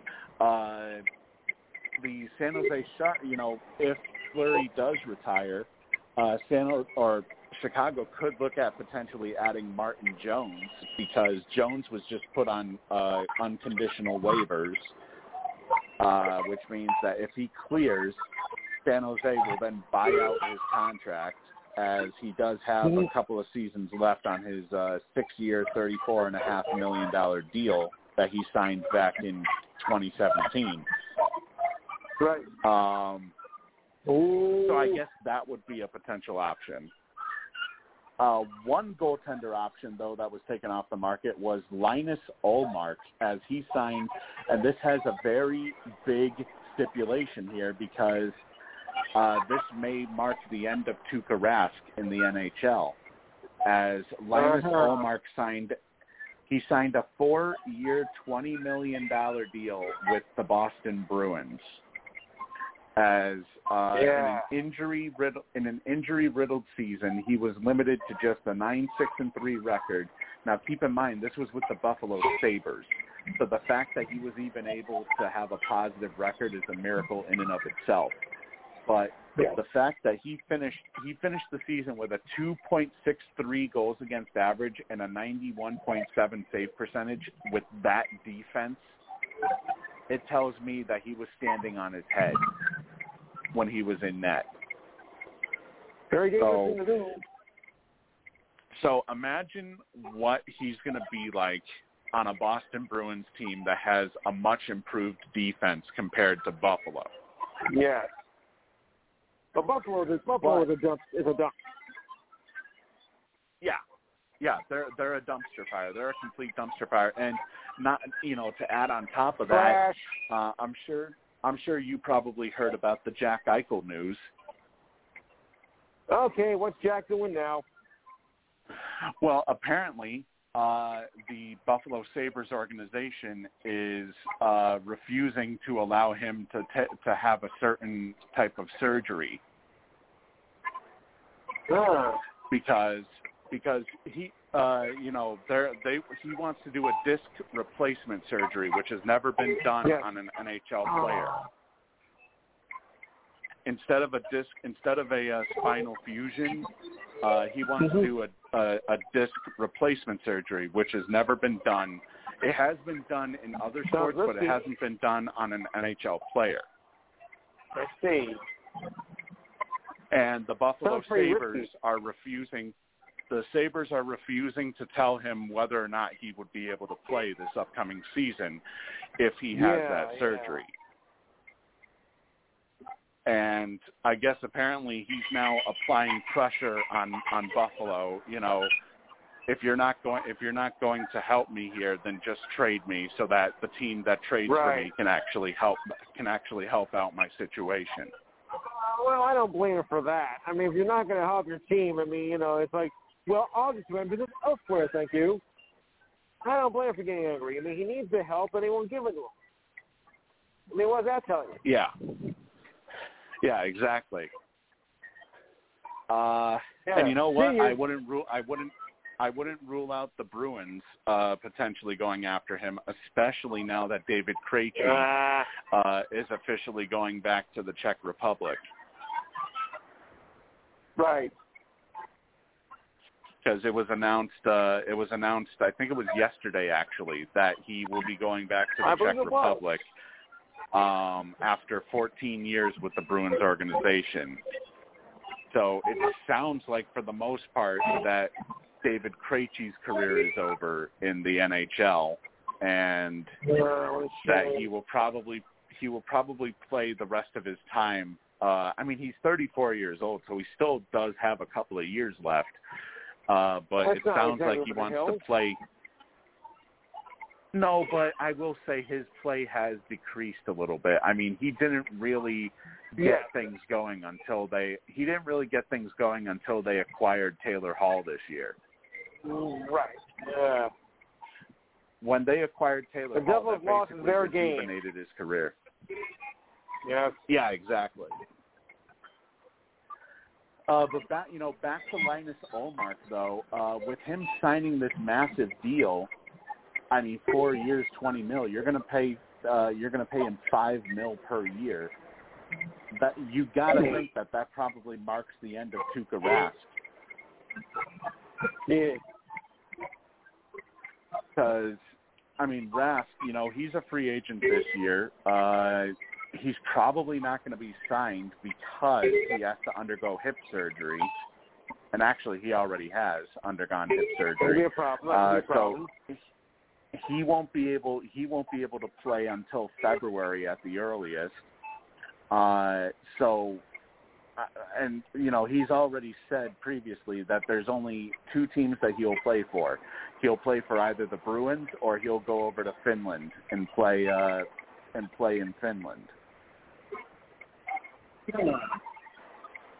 But right now it looks like the Bruins goaltending tandem will be Linus Ullmark and Jeremy Swayman heading into next year. And plus with Daniel Vladar getting traded for a third-round pick to Calgary, that's pretty much out of the question. So it'll be Ullmark and Swayman. And from the way his contract is structured, Ullmark has a full no-trade clause in the first 2 years of his deal. And then the last 2 years he has a modified no-trade clause, which is basically a 15 or 16 team list for the final 2 years. So that pretty much tells me that the Bruins think that Swayman won't be ready for full-time starting duty for at least 2 years. Which I guess kind of makes sense, considering he just had his first taste of NHL action this year. So I need the ace of diamonds. You dirty dog. Some other bits of news. Oh, and yeah, by the way, the Ovechkin deal, it's 5 years, $47.5 million. So,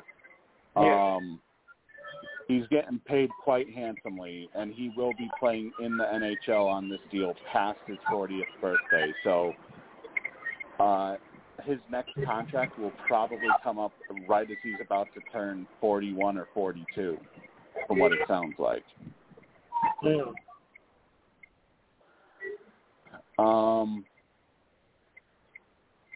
Now, apart from what's it called? As we mentioned, I think it was last week, the New York Rangers, they traded away Pavel Buchnevich to St. Louis. Yes. Well, he ended up signing a 4-year, $23.2 million contract extension with the Blues. He would have been a restricted free agent on Wednesday, but he is now locked up full-time for the Blues. He scored 20 goals and 48 points in 54 games last year with the Rangers. They previously acquired his rights from the Rangers last Friday in exchange for Sammy Blais and a second-round pick in next year's draft. So the Blues do have a pretty big offensive option nailed down. Yeah. Now, this next deal, honestly, I look at it like this. This is going to look like the David Backes contract 2.0, basically, as Blake Coleman signed a 6-year contract with the Calgary Flames with an average annual value of just a tick under $5 million. $4.9 million he's getting. He will be getting on this new deal. And he had 14 goals and 31 points for Tampa Bay last year.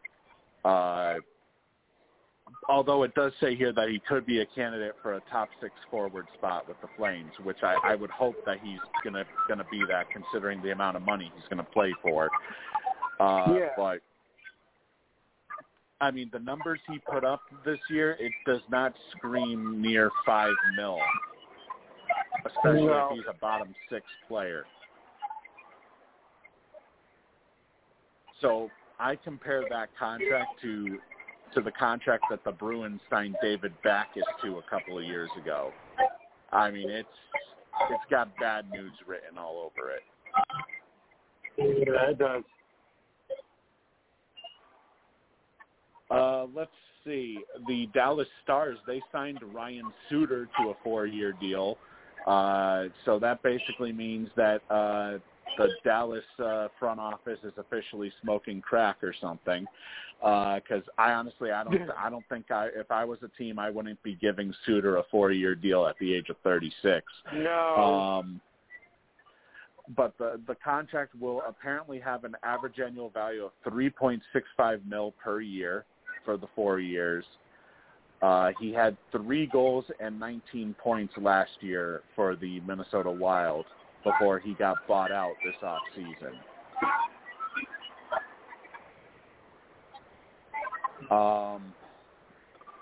Let's see. I don't know why I had this one twice. I just ran into the Dougie Hamilton story again. Okay, yeah, this one. The Carolina Hurricanes have acquired Ethan Bear from the Edmonton Oilers in exchange for Warren Fogle, who I believe signed an extension with Edmonton following the acquisition. Bear had 2 goals and 8 points this year for Edmonton on their blue line. I think he was a top 4 defenseman because he averaged around 18 minutes of ice time. he's basically going to be Dougie. He's going to be Dougie Hamilton's replacement out there in Carolina, basically, from what it sounds like.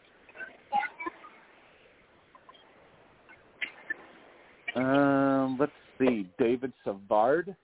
He signed a 5-year deal, I think, with the Canadiens. Yeah. It was a 4 or 5-year deal. I don't have the number here. Right. But I mean, he's a Stanley Cup champion now because he got traded to Tampa Bay at the trade deadline this year. Yes. He's definitely a guy who's going to be very serviceable on the back end for the Canadiens because, especially with Shea Weber likely going on long-term injured reserve, he's definitely somebody that they're gonna need with the big nasty way of playing that he plays. Right. Alec Martinez. He signed a 3-year, $15.75 million extension with the Golden Knights. A little interesting note here: the Bruins had actually offered him nearly the same deal, 3 years at just a little bit over, it being $16 million that they offered him, but he chose to take $250,000 less and stay with Vegas. Which kind of makes sense. I mean, he had 9 goals and 32 points this year for the Vegas Golden Knights, and he had 6 more points as well in 19 playoff games this year. He will also get a $1.5 million signing bonus in each of the final 2 years of this deal. And throughout the 3 years, he will also have a modified no-trade clause as well, per Frank Saravalli of the Daily Face-Off. Zach Hyman. I don't know if I'm going to be able to stick around for the final hour, so I'll get back to you next week because I'm going to have to leave the floor. So I'll get back to you next week. Lou. All right, thanks, Paul. All right, Lou. Well, thanks for joining me tonight. All right, just to wrap up some of these. Signings here, Zach Hyman, he signed a 7-year, $38.5 million deal with the Edmonton Oilers. Per TSN's Darren Dreger, obviously this has been one of the worst kept secrets in hockey in recent days, but they did try to get a sign and trade with the Toronto Maple Leafs so that they could give him an 8th year, but that deal never materialized for some reason. I guess Toronto didn't want, they didn't want assets in return apparently. So this is a pretty big pickup though for Edmonton. Hyman had 15 goals and 33 points in 43 games last year. So Connor McDavid's going to be getting some much needed help for the Oilers this upcoming season and beyond, I should say. Let's see, Ryan Getzlaf, he will remain a member of the Anaheim Ducks, re-upping on a 1-year extension worth about $4.5 million. Looks like he's reached the point of his career where he's going to be basically going year by year with his contracts. He had 5 goals and 17 points last year for the Ducks. He's nowhere near the player he used to be. But he still can give him some goals there. Mike Hoffman, he signed a 3-year, $13.5 million contract with the Montreal Canadiens. Pretty solid deal for Hoffman, who will bolster the Canadiens' top 6 forwards and provide them with some much-needed scoring depth that they lacked this year in the playoffs, even though they made the Stanley Cup Finals. He scored 17 goals and 36 points in 52 games with St. Louis last year. He also averaged at least .61 points per game in each of his last 7 seasons, which basically translates to 50 points during an 82-game campaign. So basically, he's basically putting up top 6 numbers. So technically he's still a top 6 forward. So a pretty big pickup for for Montreal. Nick Foligno, he agreed to a 2-year contract with the Boston Bruins. Foligno notched 7 goals with 20 points last year in between Columbus and Toronto. He will add depth to Boston's forward group while playing in a third-line role. However, he could also see time in the second line center, especially with David Krejci leaving for the Czech Republic this season. They also signed Erik Haula to a deal as well. As a matter of fact, let me bring up the contract specifics here for Erik Haula. I believe, if memory serves me correctly, it was a 2-year, $4.75 million contract that he signed for the Bruins. He scored 9 goals and 21 points for the Predators last year. Basically, he's going to be serving as a middle 6 player, so he'll basically be anywhere between the second and third line for the Boston Bruins. Let's see. They had a couple more signings as well. They did sign Derek Forbort, who previously played with the Winnipeg Jets last year. It's a 3-year deal worth an average annual value of $3 million per year. On the blue line for the Winnipeg Jets, he had 2 goals and 12 points while playing. I believe he was the top 4 defenseman last year for Winnipeg. So it's definitely much needed, especially with the Bruins losing Jeremy Lauzon to Seattle this year.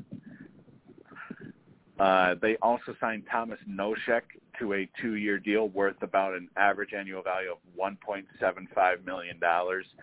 He spent the last 4 years with the Vegas Golden Knights. He did have 8 goals and 18 points in 38 games for the Golden Knights this past season. Let's see. Let's look at, because we did have some big news for the Seattle Kraken. They made some big splashes in free agency. First, agreeing to a 5-year deal with Jaden Schwartz, formerly of the St. Louis Blues, to a 5-year deal worth an average annual value of about $5.5 million per year. He had 8 goals and 21 points in 40 games for St. Louis last year. He has been a 20-goal scorer 4 different times in his career in the NHL, so maybe perhaps he can rejuvenate himself with a move to Seattle. They did also sign Philip Grubauer, formerly of the Colorado Avalanche, to a 6-year contract worth an average annual value of $5.9 million per year. Grubauer finished 3rd in Vezina Trophy voting this season after posting a record of 39-1 with a 1.95 goals against average. That's 30 wins, 9 losses, and 1 overtime loss.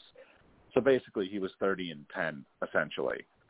He also had a 92.2 save percentage, as well as posting 7 shutouts as a member of the Colorado Avalanche. So he's basically the number 1 goaltender for the Seattle Kraken. They also signed center Alexander Wenberg to a 3-year, $13.5 million contract. He had 17 goals and 29 points with the Florida Panthers this past year. However, at the height of his career, when he was in Columbus, he recorded 59 points in 2016-2017, but he has not reached the 40-point milestone since. So maybe perhaps with a move to Seattle, he could perhaps rejuvenate his career as well and put up the numbers that he used to have. They did also trade, after they acquired Philip Grubauer, they did trade Vitek Vanacek back to Washington, but I didn't get the specific details on that deal. Yaroslav Halak, he agreed to a one-year deal with the Vancouver Canucks. He will earn about $1.5 million in base salary, and he could make an additional $1.5 million in performance bonuses as well during this one-year deal. He did have a 9-6-4 record with a 2.53 goals against average and a 90.5 save percentage in 19 games last year for the Boston Bruins. But even though he didn't have the best year last year, he will still prove to be a solid backup option for the Vancouver Canucks, especially after buying out Braden Holtby, who has now signed with the Dallas Stars. James Reimer, he signed a 2-year contract with the San Jose Sharks for an average annual value of $2.25 million per year. 22 games last season with Carolina. He had a 15-5-2 record with a 2.66 goals against average and a 90.6 save percentage. So he will join Aiden Hill, who San Jose acquired from Arizona this offseason, as the new goaltending tandem for the San Jose Sharks. The Calgary Flames, they acquired Nikita Zadorov from the Chicago Blackhawks in exchange for a 2022 third-round pick.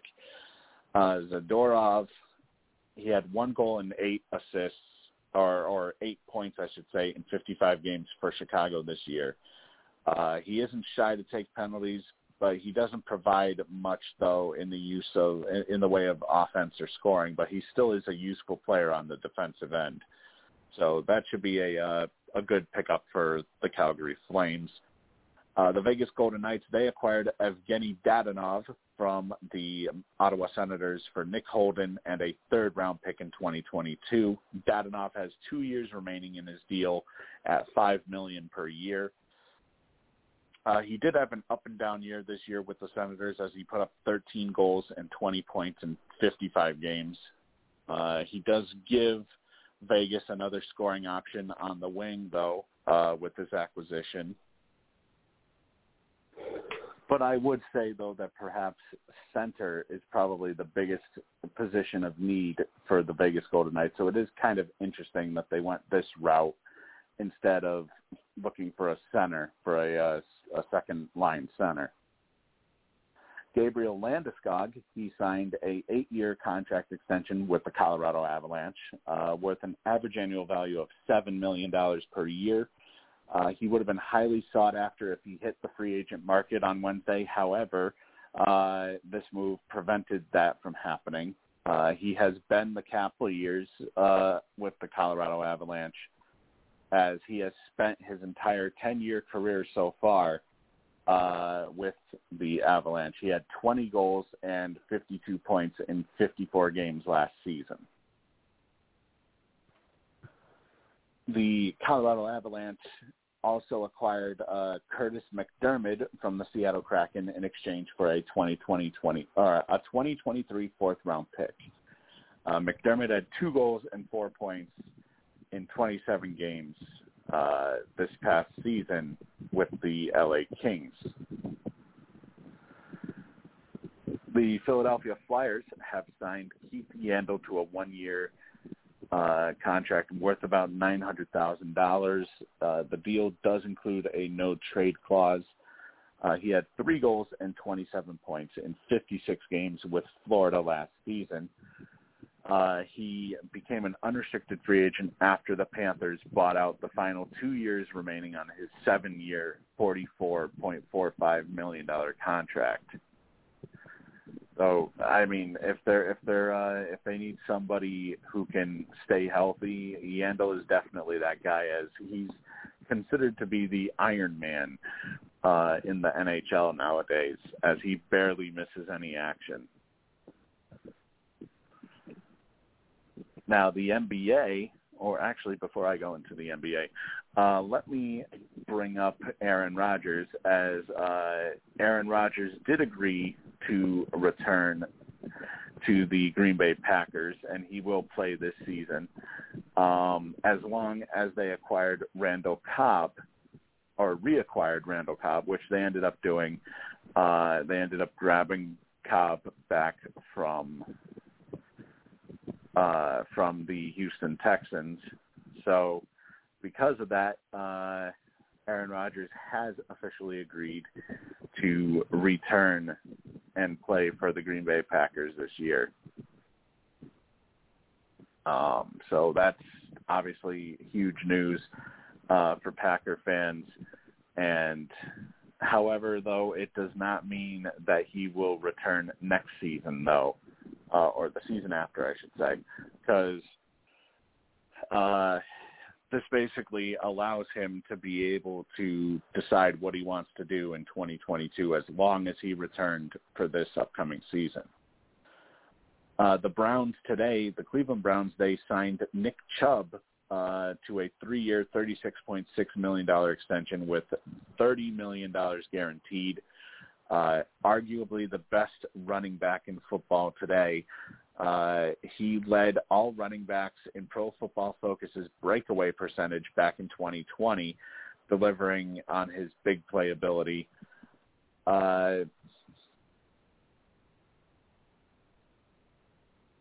Hell, he was probably one of the best running backs that the league had last year. And now he stays on the same team with Kareem Hunt to be one of the league's best 1-2 punches at the running back position for at least the next 2 seasons. Also, ESPN's Adam Schefter reported that Carson Wentz's foot injury is not expected to be season-ending. He is currently visiting with a specialist before determining the next steps. The Colts have already ruled him out for the preseason, and they are bracing for him to potentially have surgery. He has both bone and ligament damage, so he is likely looking at a extended absence here. It looks like Jacob Eason, the second-year quarterback, could take over as the Indianapolis Colts starter to start the season, but it is not yet known how long Wentz will exactly be out because of this. In the NBA, there were trades galore this week as the Memphis Grizzlies traded Jonas Valanciunas to the New Orleans Pelicans in a deal that sent them Steven Adams, Eric Bledsoe, and 3 draft picks to the Memphis Grizzlies.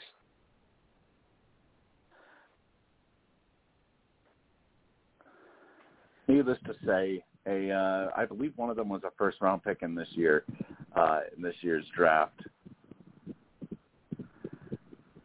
Ricky Rubio was shipped off to the Cleveland Cavaliers in exchange for Taurean Prince and cash considerations, as well as Minnesota also sent a 2022 second-rounder to Cleveland, which basically means excellent news for the outlook for D'Angelo Russell next season, as this should solidify him as a 30-plus minute starter, with Ricky Rubio no longer digging into his minutes. The Lakers and Wizards completed a deal that sent Kyle Kuzma, Montrezl Harrell, Kentavious Caldwell-Pope, and the number 22 pick to Washington in exchange for Russell Westbrook.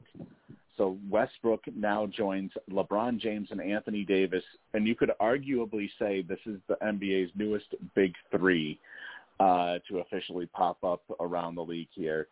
And it makes sense because, well, actually, it was a little bit of an odd acquisition and an odd fit because the Lakers need more shooting and not necessarily another playmaker.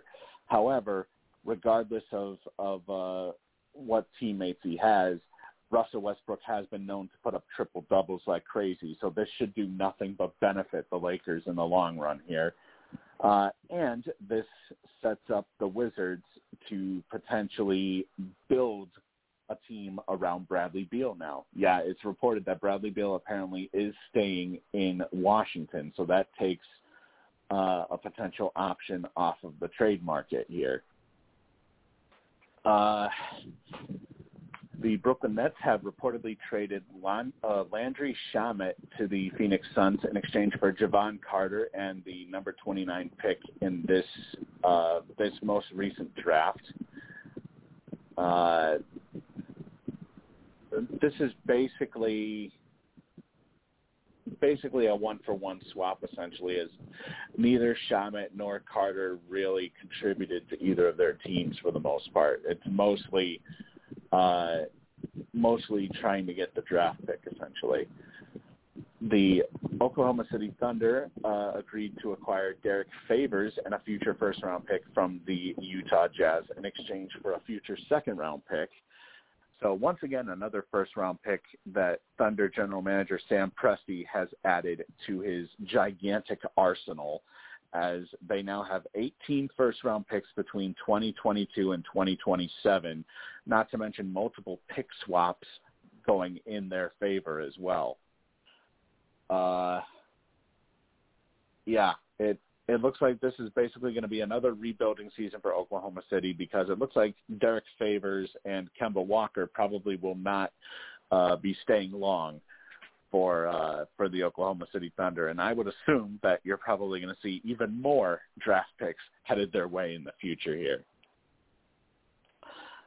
Also, the Boston Celtics, they reportedly acquired Chris Dunn and a second-round draft pick in a deal that sent Tristan Thompson to the Atlanta Hawks. However, Thompson was then flipped to Sacramento in exchange for, hang on, I'll find it here. And it says, let's see, Tristan Thompson to the Sacramento Kings.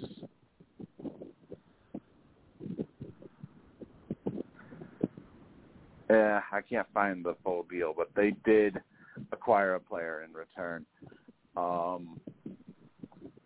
This also allowed the Boston Celtics to generate a near $9.2 million trade exception, sending out Tristan Thompson this way, which they then they were not done, however, as they also acquired Josh Richardson from the Dallas Mavericks, basically fitting into the remaining TPE, the remaining trade exception that was left from the Gordon Hayward signing, or the Gordon Hayward sign and trade, I should say.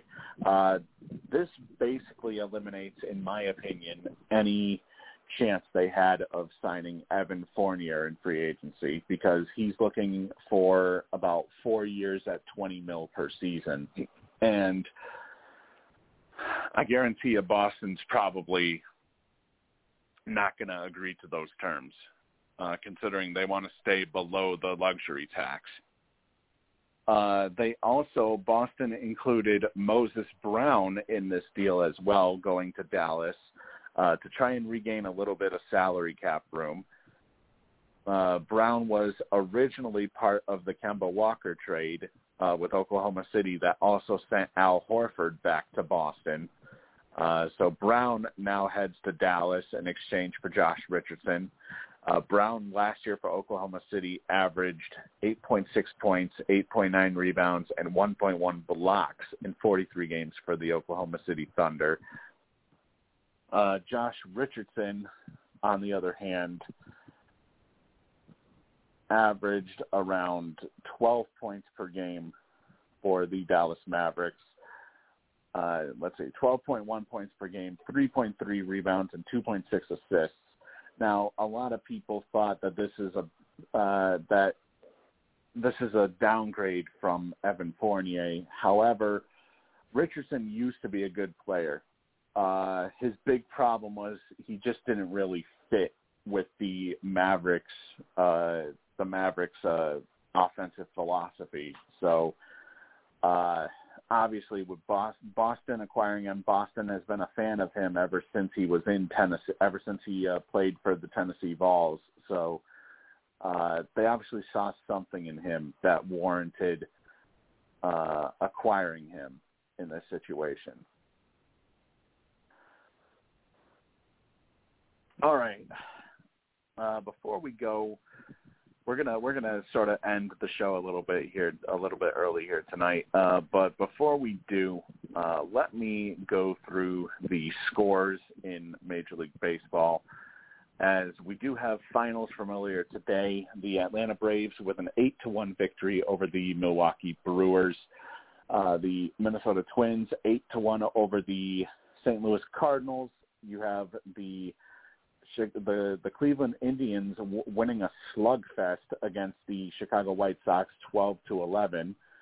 The Philadelphia Phillies dropping a 3-2 decision to the Portland, I'm thinking hockey, to the Pittsburgh Pirates. The New York Mets with a 5-4 victory over the Cincinnati Reds in 10 innings.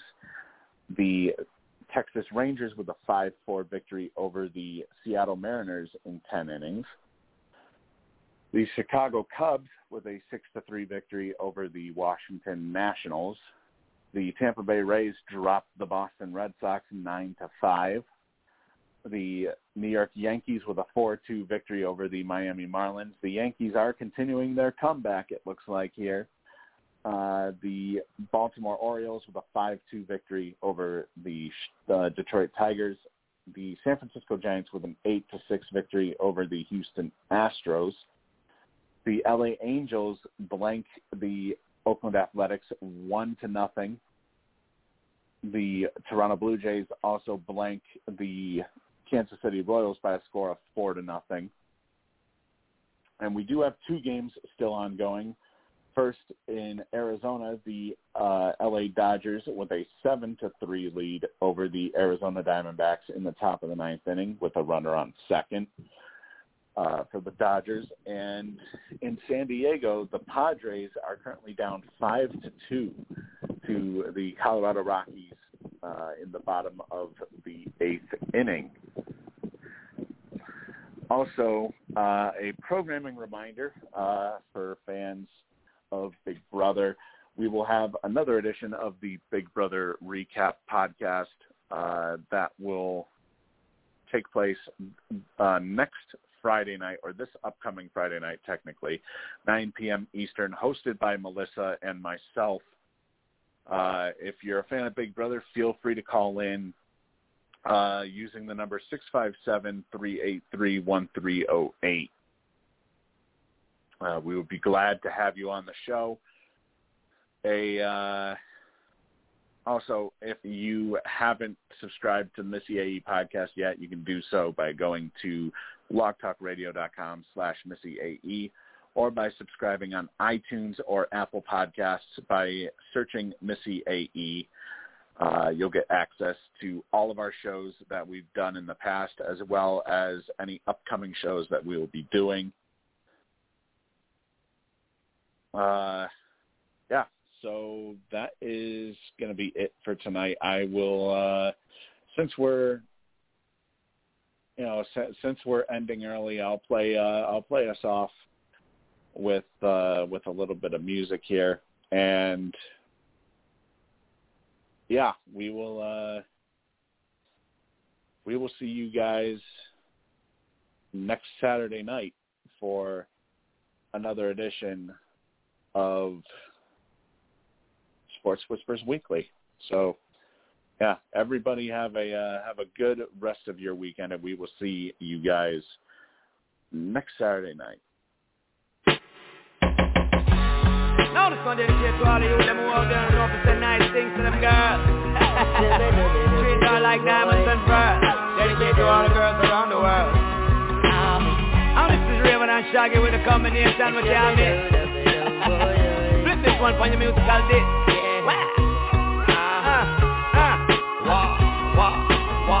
Girl, you're my angel, you're my darling angel, closer than my peeps you are to me, baby.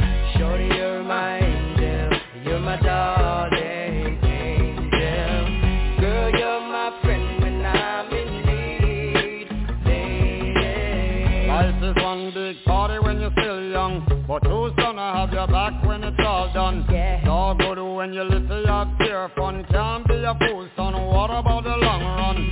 Looking back, shorty, always a mention. Say me not giving her much attention. She was there through my incarceration. I wanna show the nation my appreciation.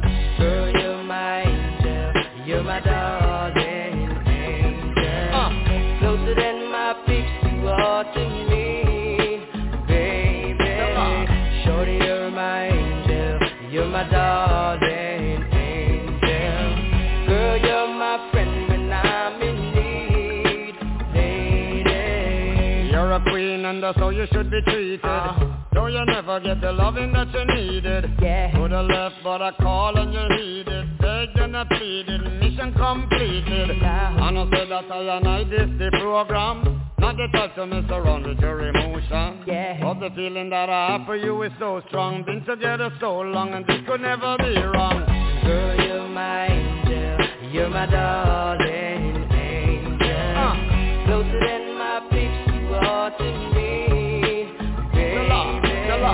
Shorty, you're my angel, you're my darling angel. Girl, you're my friend when I'm in need, baby. Girl, inside of my behavior, say I'm a savior.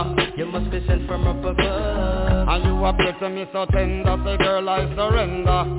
Thanks for giving me your love. Girl, inside of my behavior, you are my savior. You must be sent from up above. And you appear to me so tender, well girl I surrender. So thanks for giving me your love. Call life is one big party when you're still young. And who's gonna have your back when it's all done? It's all good when you live to have pure fun. Can't be a fool, son, what about the long run?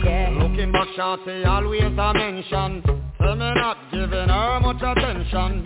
She was there through my incarceration. I wanna show the nation my appreciation. Girl, you're my angel, you're my darling angel. Closer than